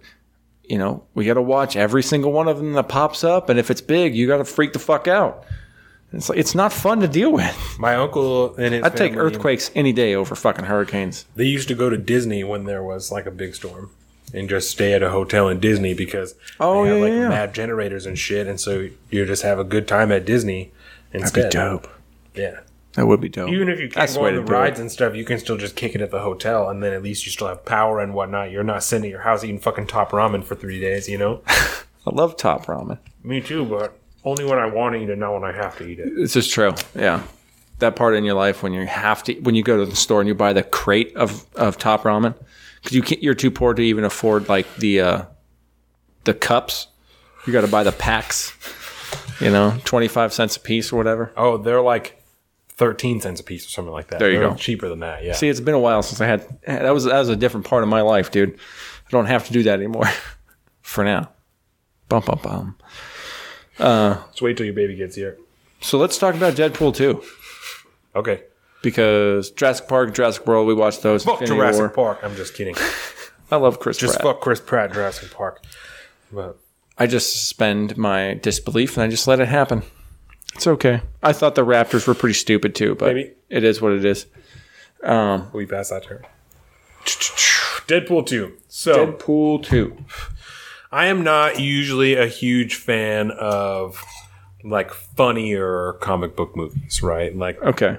because I like the comics, I'm just more about like show me the story, not Okay. all the fucking nonsense. Like So that's, pause button before we do this. Did you see Deadpool 1? yes. And did you enjoy it? Yes. Okay. And that's what I was going to say is my exception is Deadpool because that is, from what I understand, how that comic is written. You know what I'm saying? Like that's his how whole it is. thing, I guess. So that I accept. I've never personally read Deadpool, and so I couldn't have a problem with it either way, just because I don't know, right? But there's just some other stuff that, like Thor and shit like that. Like I thought some of the Guardians of the Galaxy, like even though that's kind of how that's written, I just don't like it being so jokey. Like I'm just not into that. But I also understand that, like, you have to make it appeal to everybody, you know, because it's a movie that you got to make millions and millions of dollars off of, not a comic book that people are going to buy because they're waiting for it. So, But Deadpool, you can throw up that R rating and then have some fucking fun. exactly. And so I enjoyed Deadpool, and I told you guys I was nervous almost, because it had Cable in it, and I love the X-Men. Like that's my primary. Like if I had to pick one comic to read forever, it would be the X-Men, and it would be the Uncanny X-Men, that OG shit. Like that's what I really want. None of nonsense. But I know about, you know, like X-Force and Excalibur and like all this shit. And so Cable is, and I told you about Cable when we worked together, and Cable is, just so everybody knows, because if you're only seeing Deadpool, then you have no idea who Cable actually is. Cable is Scott Summers's, who is Cyclops, right? That's his son, who was taken by like a a witch or some shit like that when he was born, because he was born with the disease that his arm is robotic because of this disease that he was born with. Like, that's like what this is about, right? So he got taken to the future where they had a cure for the disease. And he's also like, he's Jean Grey's kid too, I believe, the Phoenix. And so that's why his telepathy is so crazy strong. It's because she's the strongest telepath that exists, right? And so that's her kid. I'm almost certain. It's been a while since I read the comics, but I'm pretty certain that's who his mom is. But Cyclops was also with somebody else before he was with Jean, so that's why I'm hesitant for that. But that doesn't particularly matter. But either way, and then way later in the comics, he comes back and he's like, BT Dubs, I'm fucking Cable, and I'm older than you are, but I'm your son, and here's like everything that's going on. And so there's an offshoot that's called X-Force. Okay. And Cable is the leader of X-Force. And so when Deadpool makes that team, spoilers, when Deadpool makes that team and he calls it X-Force, it's like a jab at Cable because that's what his team is called. So I had no idea. And I can appreciate that so much more now. Yes. And yeah, there's a lot of callbacks and stuff like that in that movie, which is something I appreciate. That's one of the reasons I love Kevin Smith so much, as so much of that is, like, if you haven't listened to the Smodcast, you just won't get it, and it'll fly right over your head. Okay. Like, in all those movies in Mallrats and in Clerks and all that stuff, they always reference to Walt Flanagan. And in Mallrats, Jay Muse says something. He's talking about a security guard, and he says, that motherfucker is faster than Walt Flanagan's dog. And it's always just shit like that. That Walt Flanagan is from Tell 'em Steve days. That's one of the guys from the school. Yeah, and he's like one of Kevin Smith's best friends. And so if you don't know that, like, you just think he's just thrown out some random name, but Walt Flanagan is a real guy who has a fucking dog that, whether or not he was super fast, but he uses them as examples all the time. And I love shit like that. Good old Walt. I think that's Jordan's. I think Walt has Jordan's favorite laugh, don't you? I love it. I think it's so funny. Blood out of her ears. Yeah. Yeah. It's too funny. He just cracks himself up too. But I thought it was good. I liked Deadpool 2.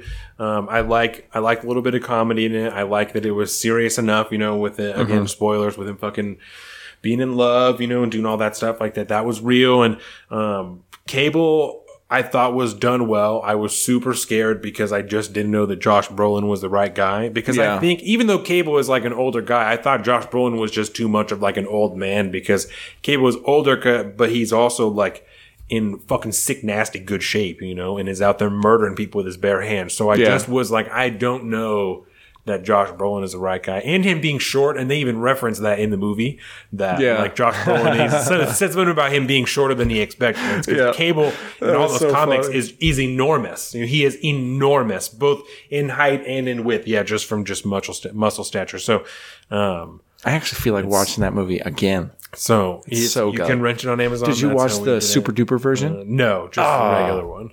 Okay, but I thought that it was done well. And I like that they include other mutants in it, even though they were all only in it for like 2 or 3 minutes. But I enjoyed so funny. like other people being in it. Like, when I saw Shatterstar, I was like, that might be really fucking rad, and then was gone moments later. But I was excited to see Shatterstar. Well, because people got all hyphy after the first one, because they're like, everyone's like, where the fuck is the other X-Men? Yeah. It's like, oh, we couldn't afford. And so he made a thing. It was like, we couldn't afford it anymore. And it was like, open the door. They're all sitting in there. Well, now that it's all owned or soon to be like finalized to be owned by the same company, all of these movies are going to get way better. I hope so. I really hope so. They have the potential to get way better, because all that stuff is owned collectively now, and so they can be made into a better. And I mean, thing. X-Men has been rough for me, but I actually like. You're telling Apocalypse. me X-Men's been rough, but I really hope one of the best ones. Apocalypse. Yeah. Even though they changed a bunch of shit. A lot of stuff. I mean, it was a decent movie. Yeah. It was the best X-Men movie I can remember anyways. It was certainly better than fucking X3, you know what I'm saying? The Final Stand. Rough. I know, I'm sure I've talked about that before, but it's terrible to take 3 or 4 like really great story arcs from X-Men and try and just monkey fuck them all into one movie. Don't forget, you can't say monkey fuck, you fucking racist. I was going to bring that up earlier. I totally forgot. Yeah, so I mean, just to try and appeal to like everybody, you know, you could take any one of those things and make them their own movie, and it would be awesome. Yeah, you know. But they just crammed them all together. Even just the one the story arc is called. Putting you on the spot. God Loves, Man Kills. That's what the story arc is called. And that is where Rogue is like going and investigating the cure for the mutant gene. You know, that's like a whole story arc that is fucking awesome. You know, that they like barely touched on at all. You know, they used it as a subplot for Rogue to go on by herself. Yeah. Which, fuck you, man. I was not a fan of that. But yeah, no, Apocalypse probably was my favorite one, even though you're correct. They did change a lot of stuff in it. But I enjoyed it. So what about this? This might be a little controversial, and I know there's been a lot of them. But what if we just Disney this bitch?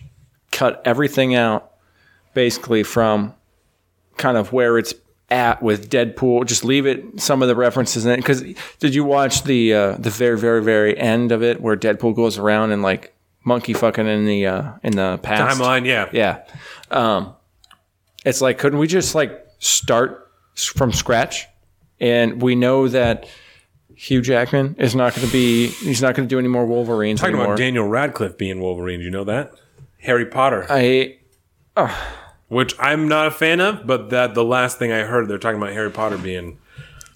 He's just one of the names in the discussion. I hope he's at the bottom of the list. I mean, he's got some Tobey Maguire Spider-Man shit right there. He's got to gain 50 goddamn pounds to be Wolverine. Yeah, he's going to be stacked and burly. Hugh Jackman was almost too tall to be Wolverine.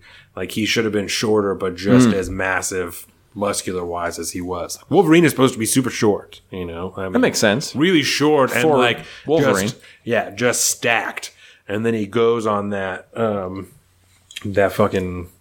that rage and the Berserker Rage, that's what it's called. Berserker Rage. Yeah, and he's like incommunicable for like several days at a time. You know, I think that's a special move in Marvel vs. Capcom.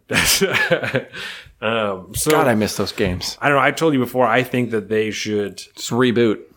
I think that they should take X-Men and let HBO make a series out of it, or let Netflix make a series out of it or something, because I think that there's so many comics, right? X-Men has been going on for so long that you can start. My God, no, one, dude! You can't do this with the OGs, right? With the Beast and with Iceman and Jean Grey and Cyclops. You start with all them, right?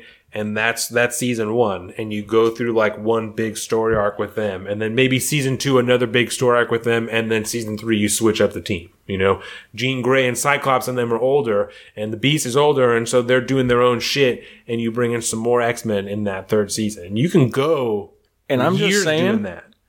Every episode is Game of Thrones is essentially over as soon as the next season stops. So we need to get some scripts going on. We need to get on the horn with HBO. I think that's the best way to do X-Men, is in a serialized TV show where every season is an individual story arc and every episode can almost be an individual issue. You know? Dude. I mean, every season doable. Have a story arc. Yes. But then every episode is a situation, you know. Yeah, because then you can have one story arc that's like that whole X-Men Apocalypse. That's just one season. Dude, you heard it here first. Trademark. You can't make this without paying us now. So you've got, if you do it on HBO, you've got 16 episodes probably, you know, to play out the entirety of the Apocalypse storyline. Dude.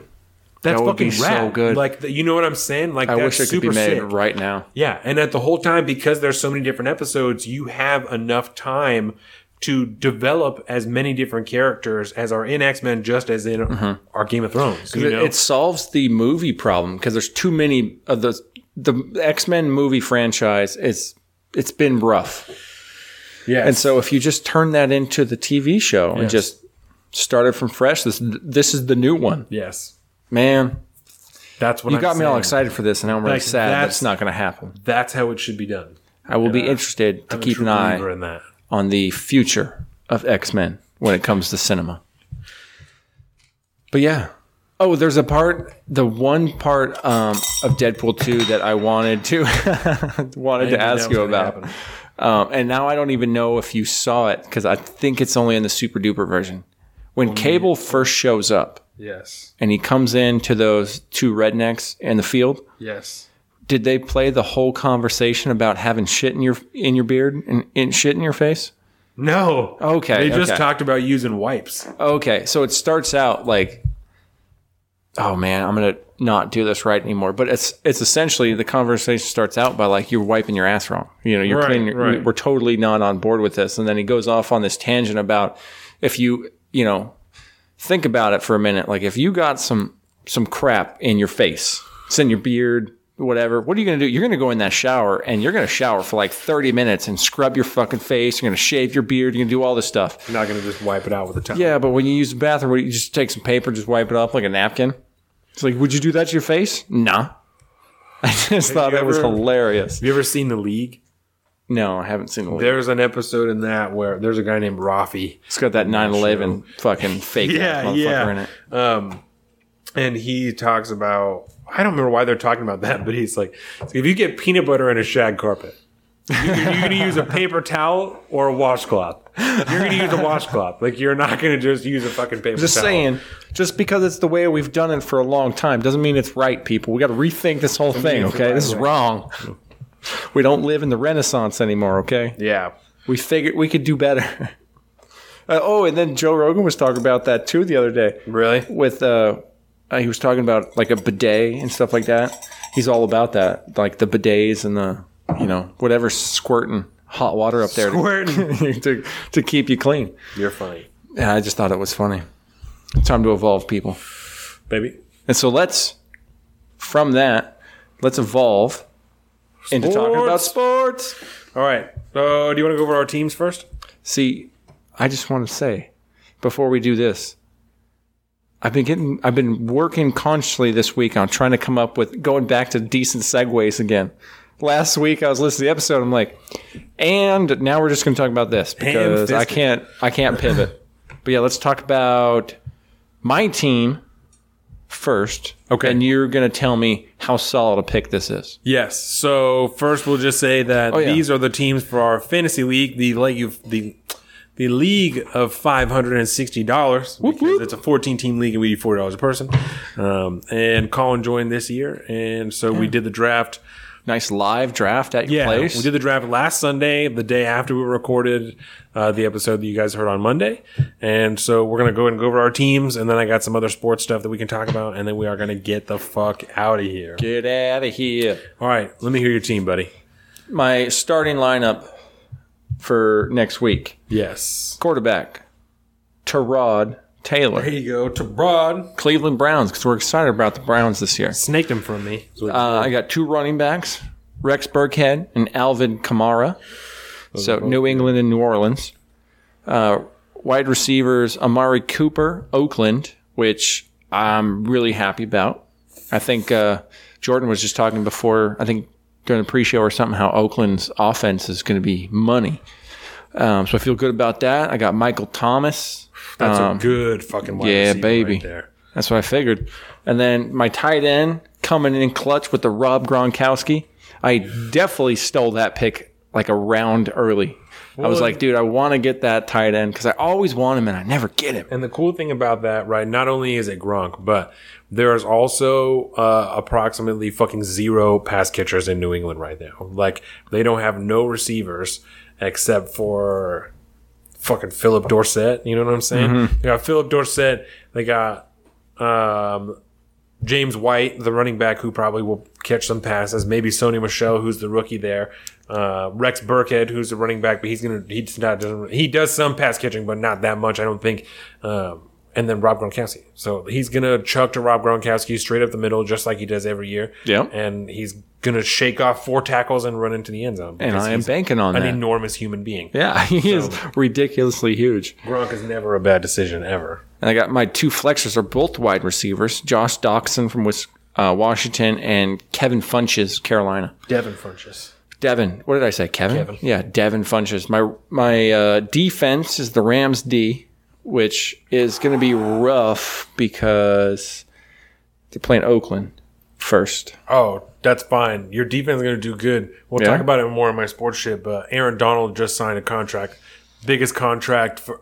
Yeah.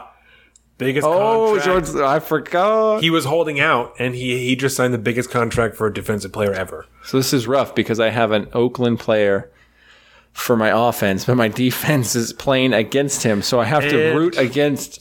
And the Rams, I don't know. The Rams just beefed up their defense too because they got to keep Talib in the offseason from the Broncos, who is a fucking sick, nasty corner. They got Marcus Peters. They have Aaron Donald. They got Ndamukong Suh, who's another defensive lineman. He's like the number 1 defensive lineman in the league.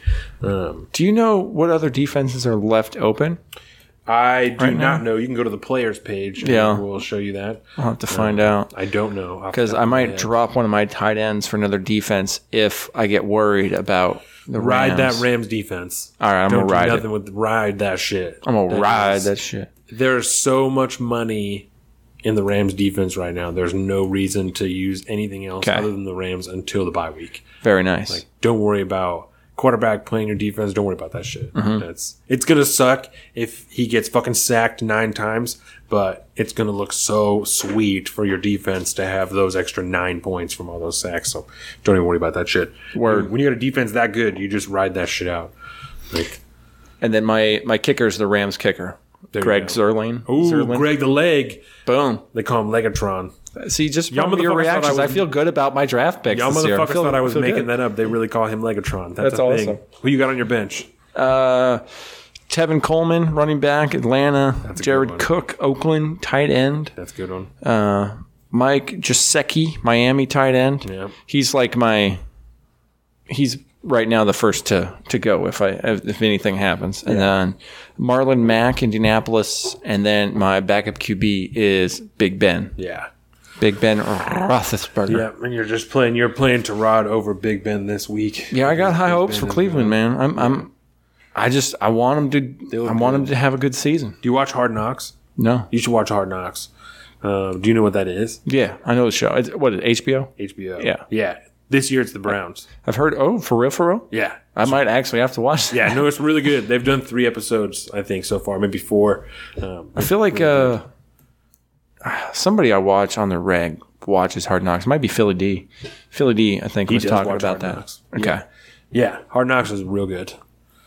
But yeah, that's my lineup. That's pretty good. The only thing, who is Tevin Coleman playing? Oh, they're playing the Eagles. Oh, shit. And who's New England playing week 1? Who's Rex Burkhead playing week 1? Houston. Playing Houston. Shit. Those are both really tough run defenses. Because Michael Bennett just signed with the Eagles in the offseason. And of course, you have fucking J.J. Watt in Houston, Jadeveon Clowney in Houston. Tyrann Mathieu just went over to Houston. Oy. Fuck. That's It'll be tough interesting. because I was going to say I might play Tevin Coleman over Rex Burkhead, but they're both fuck. That's a 1:00 game Sunday. Yeah.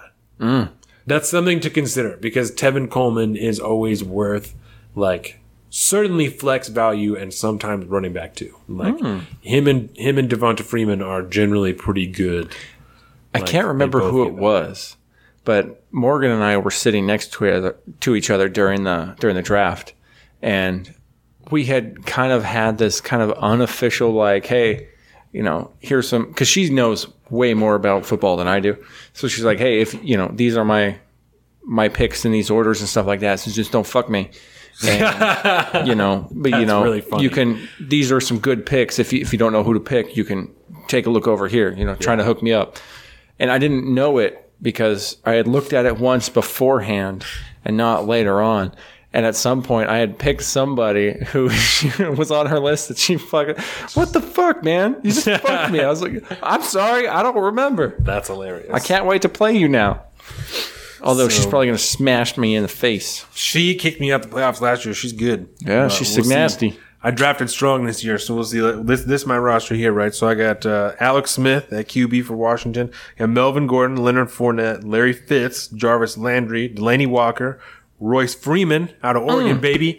Pac-12 rushing leader, you know what I'm saying? Get him. Robert Woods, I got the Falcons D because I'm big into streaming defenses and kickers, right? I'm a huge matchup guy. Like, so I'll wait until like my last pick to pick a defense, and then I'll just find one every week that has a good matchup, pick that motherfucker up and use it, and then drop it next week and find another one. Like and it's not a good strategy for everybody, but if that's something that you like do and then have success doing, there's no problem. Because people with doing usually once people get a defense, they don't fuck with a defense very often. That's a good approach. Yeah.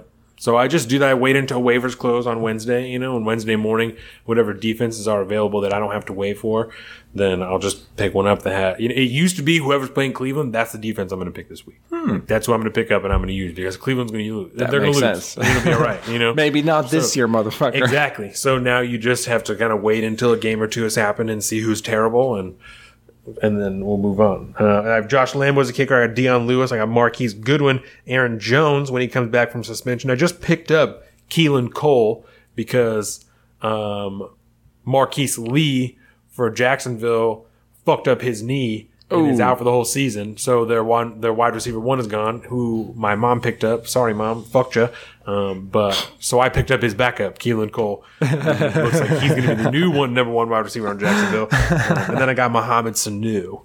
And I feel real good about all of this. So, like, I didn't pick anything other than wide receiver, running back until like round 6 or 7. Yeah, you were pretty much super duper deep into it. So I got mad talent. So, and we're in a big league. 14-team league is hard. Like the waiver wire is thin now.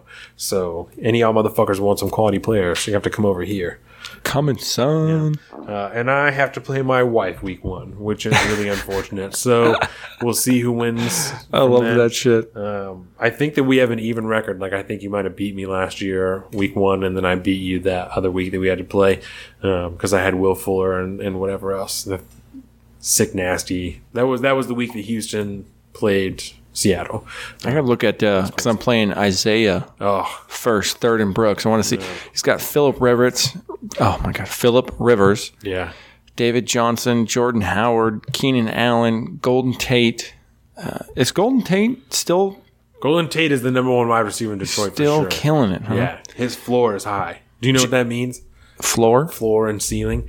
Floor and ceiling is a term in regards to like scoring potential, right? So his lowest potential is pretty high. Consistently, he has higher numbers than whatever. Like his ceiling might be pretty low, but his floor is pretty high. Like he's gonna. Yeah. Well, he may have caused some problems and stuff while he was here. Golden Tate. Yeah. Did he? He was the guy that was kind of causing a lot of problems, right? That was a long time ago. I can't remember. I used to pay way more attention to college ball. Yeah. Than NFL. Just in the last couple of years, I got into NFL. But I mean, regardless, while he was on the Hawks, I remember him delivering pretty well. I mean, Golden Tate's real good. Yeah. So, he's getting a little bit older now, but he's still Jack really good. Doyle, Pierce Garkin. Pierre Garçon. Oh, wow. That was great. You know what? Such a cultured man says Garkin. Oh my God, I feel so bad right now. I love that. Yeah, Shoot me in the Garçon. Foot. Pierre Garçon. You know what's funny?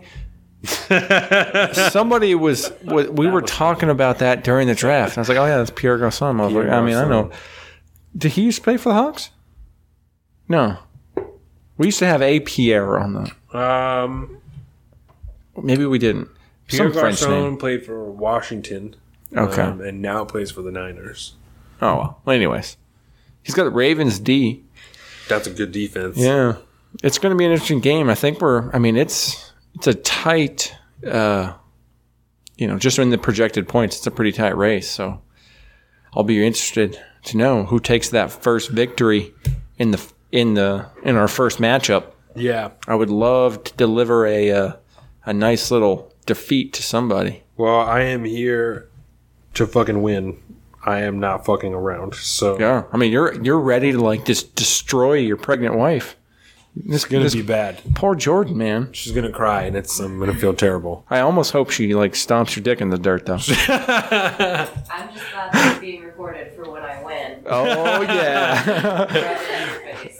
Oh, I love it. not next episode, but the episode after that, we'll see how that first game turned out. Because next Saturday will be the day before all the big games. Because obviously that's that first Sunday. We probably will go to Azteca that day because they have happy hour in the bar all day on Sundays. Nice. So you guys should obviously go to Azteca with us next Sunday, and it will be sick as fuck. Azteca and Silverdale. Okay. Yeah, you just sit up in the bar and usually stay there for maybe like half a game, depending on what the game is. If it's the Hawks game, I'll probably stay there for the full thing. But if it's anything else, I'll probably stay there for a half. And then I'm going to have to get out the old digital antenna again and see if I can get some cable going. Damn. Because otherwise, actually, I don't know. Does Sling TV have sports? Yes. And also PlayStation View is how I do it now. PlayStation View. PlayStation has their own thing. Which is, essentially the same thing as Sling, but I feel like I get more channels. It's a little bit more expensive, but it's and I get Red Zone through there. Okay. So I watch. You just buy like a sports package, and you get like whatever one. So I got some games through Sling, but definitely more through PlayStation View, and I get Red Zone. Because you want to know one of my favorite things on the planet? What? Sunday morning, getting up, cooking breakfast, having some coffee, and sitting down and I drink coffee and about till halftime during that first 10 o'clock game. Do 10 o'clock games happen like right off the bat? Right at 10. Okay, sweet. No, I mean like, do they, as soon as the season starts? Oh, yeah. They don't? Okay. Oh, yeah. Good. Football ignorance over here. No, you're good. But yeah, that's like my favorite baby. fucking Welcome thing, back. man. Getting up on a Sunday morning, just sitting there watching football, drinking coffee, eating breakfast. Oh, Yeah. So I can't wait. My best day, Colin, and I have told my wife this numerous times, right? My best day ever is Sundays during football season when I go to work for a couple hours. I wake up early and I go to work for a couple hours. I come home. I'm home by 10, so I can sit down, make sure I got my lineup good. You know what I'm saying? And I sit down, I watch the 10 o'clock games, and Jordan makes breakfast, and I fold laundry, and I have chocolate milk, and then I start drinking beer. Chocolate milk? And then we go to fucking Azteca, and then I come home and I finish laundry, do some fucking bullshit for the podcast. Like that's my best day. That's a good Sunday, bro. And I can't wait. I'm so excited that I'm going to have a baby for playoff football and for the Super Bowl, and I get to do those things. Like I get to have some of those Sundays and Saturdays, like with my baby, where I get to have breakfast and like hold my baby at the same time, and then fold laundry and do all that shit. Like, Dude, that could be a thing. That's the best. Well, yeah, I think you talked about that last week. Yeah. I think it was on the cast. Yeah. It was like, when the kid starts getting older, it's like, all right, well, you got two options. Either there are two things that are happening on Sunday. You either hang out with dad, watch football and hang out, or you do some work with mom. Because mom's always hustling. Yes, that's exactly how it will go in our house. Is you can sit on the couch for 9 hours with your dad, and we can do stuff around the house and watch football, and probably go to Azteca and meet up with the boys, or the fucking arena or some shit, and meet up, with your Uncle Colin and Trent and David, and we'll, get some beers and do whatever. Yeah. And I'll say this on the podcast right now, whether or not, we can't control fate and all that stuff, but I mean, this time next year, she will either be pregnant or will be in the process of trying to make her pregnant next year by this time. Stamped. Regardless, it happened on the podcast. It's September 1st. So if it hasn't happened, then we just had an interesting night last night. A year from now. Vitamin C and the maca root. You know what I'm saying? Maca root. That's what I did. Maca root, vitamin C. Sammy, are you crying? Oh, God, she's crying. That's 1,000 milligrams of vitamin C a day. Okay. And some maca root. That's what I did. You guys are our first. You guys are the test case, man. I got to learn some lessons. Is this like a surprise to you? Or are you like, oh, for real? I told you it was going to be sooner rather than later. I guess I just hadn't put a date on it. Don't ignore your impulses. That's the only advice. Yeah. Just do you. Fucking, I feel, okay, do you ever watch Rocko's Modern Life? When you were a kid? Okay. Oh my God. That was like my favorite fucking show ever. And I have it on DVD in my house. Oh my God. Still to this day. Yeah, I got the entire, What the fuck? I have a thing like, before we get into that, I have a thing about like some of my favorite cartoon shows growing up. Yeah. Like I have a ton of DVDs of the old Looney Tunes. Yeah. Like just original Looney Tunes because I want. Where the fuck is this going? I want this kid to, I want my kid to grow up watching the same cartoons. Some of them, the same cartoons that I watched. And yeah, see, we're like-minded individuals, dude. But there's That's why you're the godfather to my baby. Boom, baby. And I think, there's an episode of Rocko's Modern Life where the turtle character, Filbert, Yes. amazing lounge singer, by the way. I love that's like one of my favorite episodes. But he has this thing like turtles, they have that instinct that comes in to return to the island of their birth, to go spawn and all this stuff. Yeah. Well, it's like, maybe that's happening right now. My Just had to come home. my paternal instincts are kicking in, and I was like, it's this unnatural force of nature that's saying it's time. Well, and I'm sure now. 31 years old. It's time.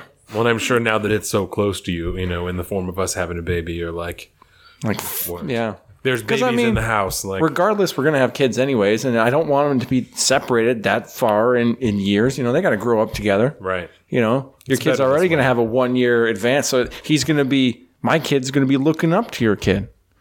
And so That's not a good. If our kid's anything like I was, that's not a good way to be. But see, you're older and wiser now. Now, yes. You can teach your son the ways of the Force, or your daughter the ways of the Force. That's what I'm hoping. Find out on the 10th what it is. That's yep. That's real quick. A week from Monday, we will know. So in 2 episodes. And we got names basically picked out, right? Yes. In reserve, ready to roll. Yep. I'm excited. Ow. Just in the wait. I think we've kind of had names picked out for a long time. But Colin Jr. no. I don't want my kid to be named Colin. CJ either way. I have Colin never Jr., been Carolina very Jr.? fond of my name. Really? Yeah. The only time I've really taken pride in it is kind of once I became adult. What's your And middle name? That's So you're a not going to share secret. that on the podcast? No. All right. It starts with P. Afterwards. And if you guess my... you can probably find it somewhere online. Now that I think about it. Is it But Pierre? Because It is if so, not. you should know Pierre no, Garcon's name. I ain't no frog. Okay, I'll tell her. It's Price. Word. Price. Price. My name is Colin Price Offenbecker. And there it is. And it's Offenbacher, not Offenbach. I don't know, man. Come on. doesn't matter. It's lost to history, bro. Everybody says it different. I have 2 middle names. That's why all of my children will have 2 middle names. All Uh-huh. the boys in my family have 2 middle names. You want to actually... I don't want to just blow his name in on the podcast, but I know a Donovan guy... James Patrick Phillips. Very nice. Just so That's proud. strong. James Patrick Stewart. That's what it should have been, but I guess we Named had to change after it. both of my grandpas. Oh, very nice. I like it. We're not doing anything like that, I think. Well, with middle names, yeah. But anywho, enough baby talk. Yes. We could wrap it. Oh, wait. You got more sports. I'm going to hit these list of sports things. I got to be really paying attention to this now because it's going to... There's money on the These line things here, are going to man. matter to you now. Yeah. There's almost $600 on the line. Not that they didn't matter before. Yeah. $560 tax-free, baby. So that's what I'm saying. Next year, if there's enough people, we're going to have a listener league, and y'all motherfuckers can send me money, and then we'll play for that money. Which is not illegal gambling. We're not doing it like that. No. Absolutely not. That's just friendly barter between Yeah. friends. So... Hey, just because we talked about it didn't mean we do it. It's not illegal. Right. And when we're not doing it, quote unquote, then we'll talk later. We may or may not be doing that. Yeah, That's it's a non-cash cash league. right. Venmo me, you know what I'm saying? There you go. So the Raiders traded a wide receiver, Ryan Switzer, to the Steelers.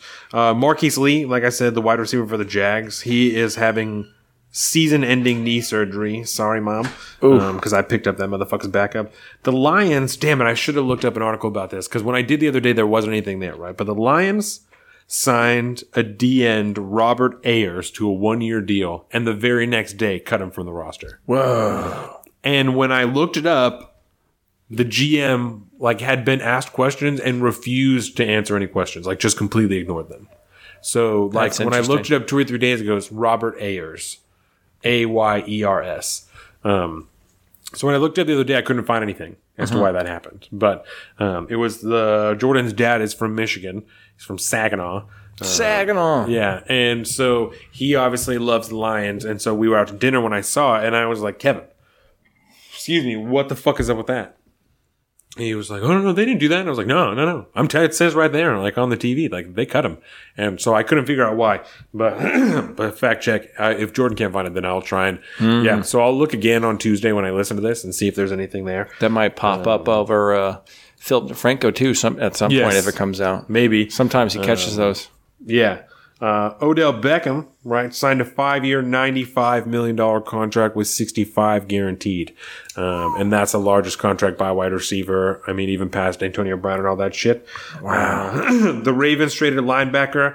Ooh, shit. Kamale Correa, I think. They traded him to the Titans. He was a second-round pick in 2016. So I didn't see what they got for him. Probably some draft picks.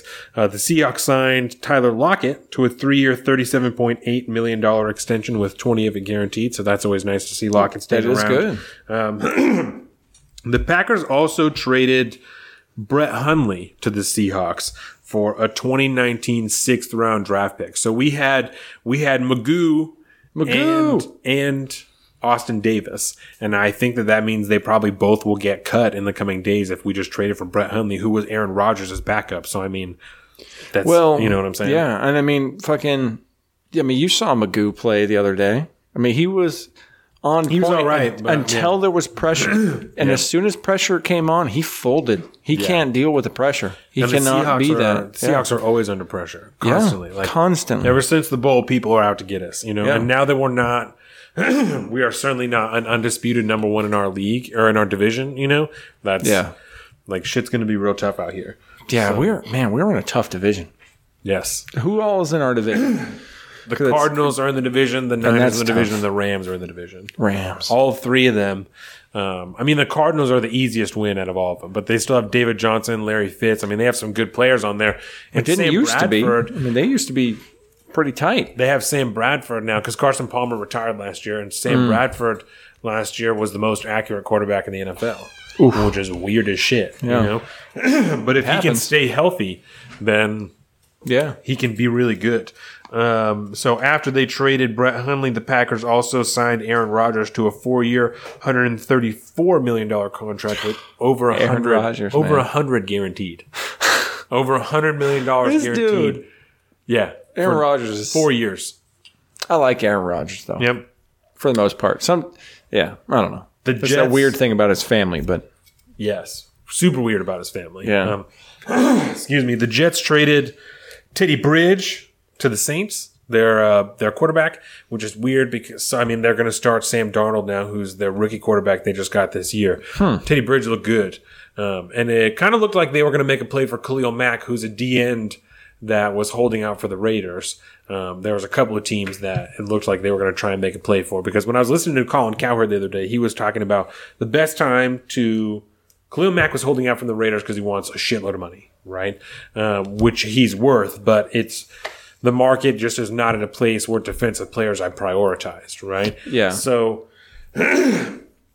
he's holding out to get more money, but they also have a new coach there who doesn't really give a shit about what he wants because he's starting a new team and like he's kind of doing his own thing now. yeah. So the best thing to do is for a team that has a young rookie quarterback who's on his rookie deal, they're not paying him shit, to go out and buy expensive pieces while you have the cap room to do it. And the Jets were one of those people that you could trade for Khalil Mack for some draft picks and then trade Teddy Bridge for those draft picks that you just traded away and be in the same spot with Khalil Mack and sign him to a big ass contract because you don't have to deal with Teddy Bridge, and Sam Darnold's on his rookie contract his first year. You know what I'm saying? So he's not making shit. So, but we'll talk about that in a little bit. So Teddy Bridge got traded to the Saints. The Browns linebacker Michael Kendrick, he was on the Eagles last year when they won the Super Bowl. He just got charged with insider trading. Oh, Actually, yeah.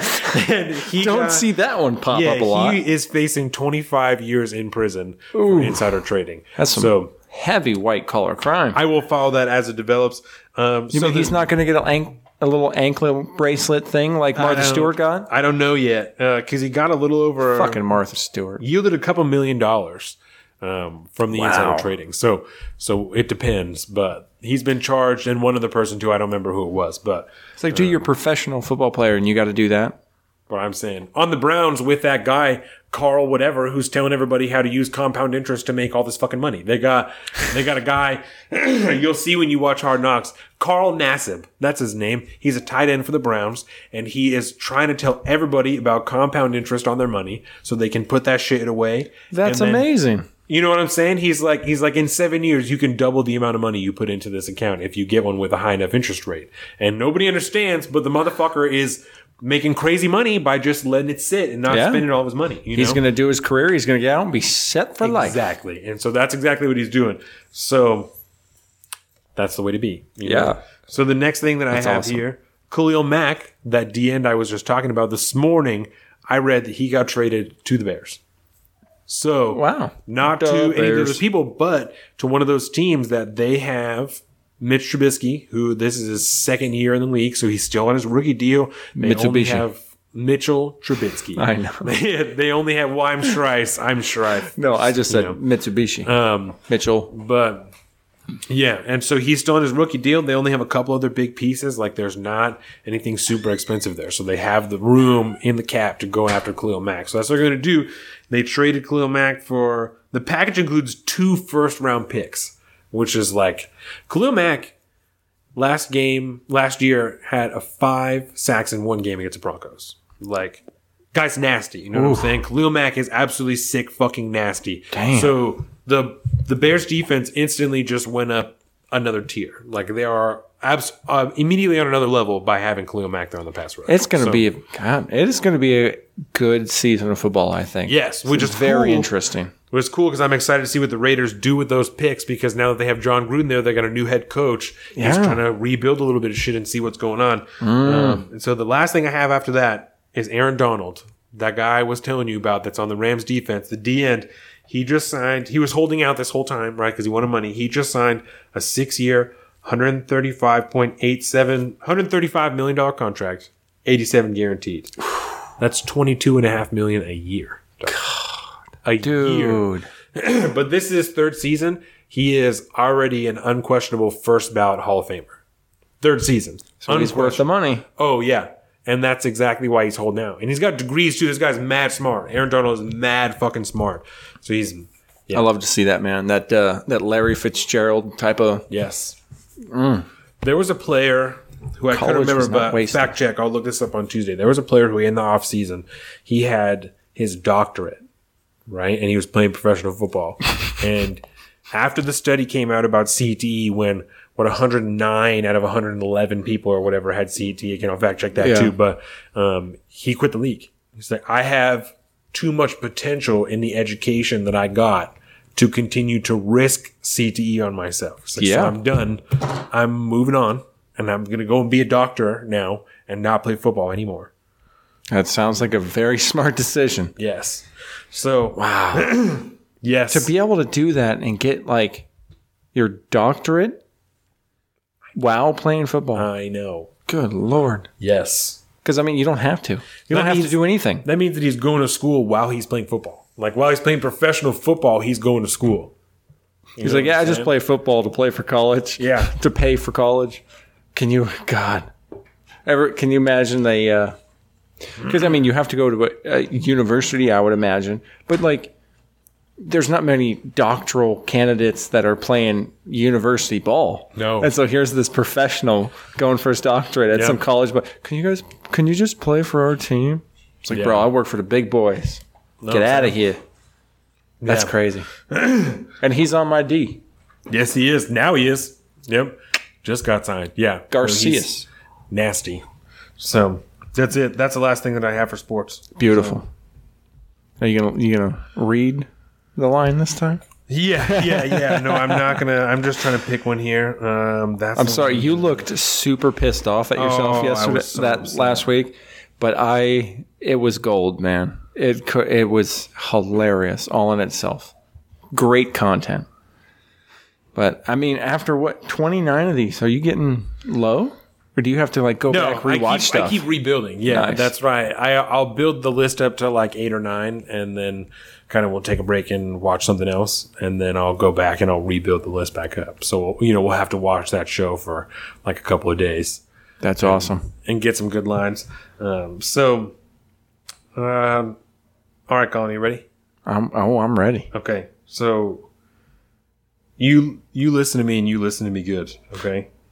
If we don't eat this kid, we're going to die, and you know it. The fucking high stakes.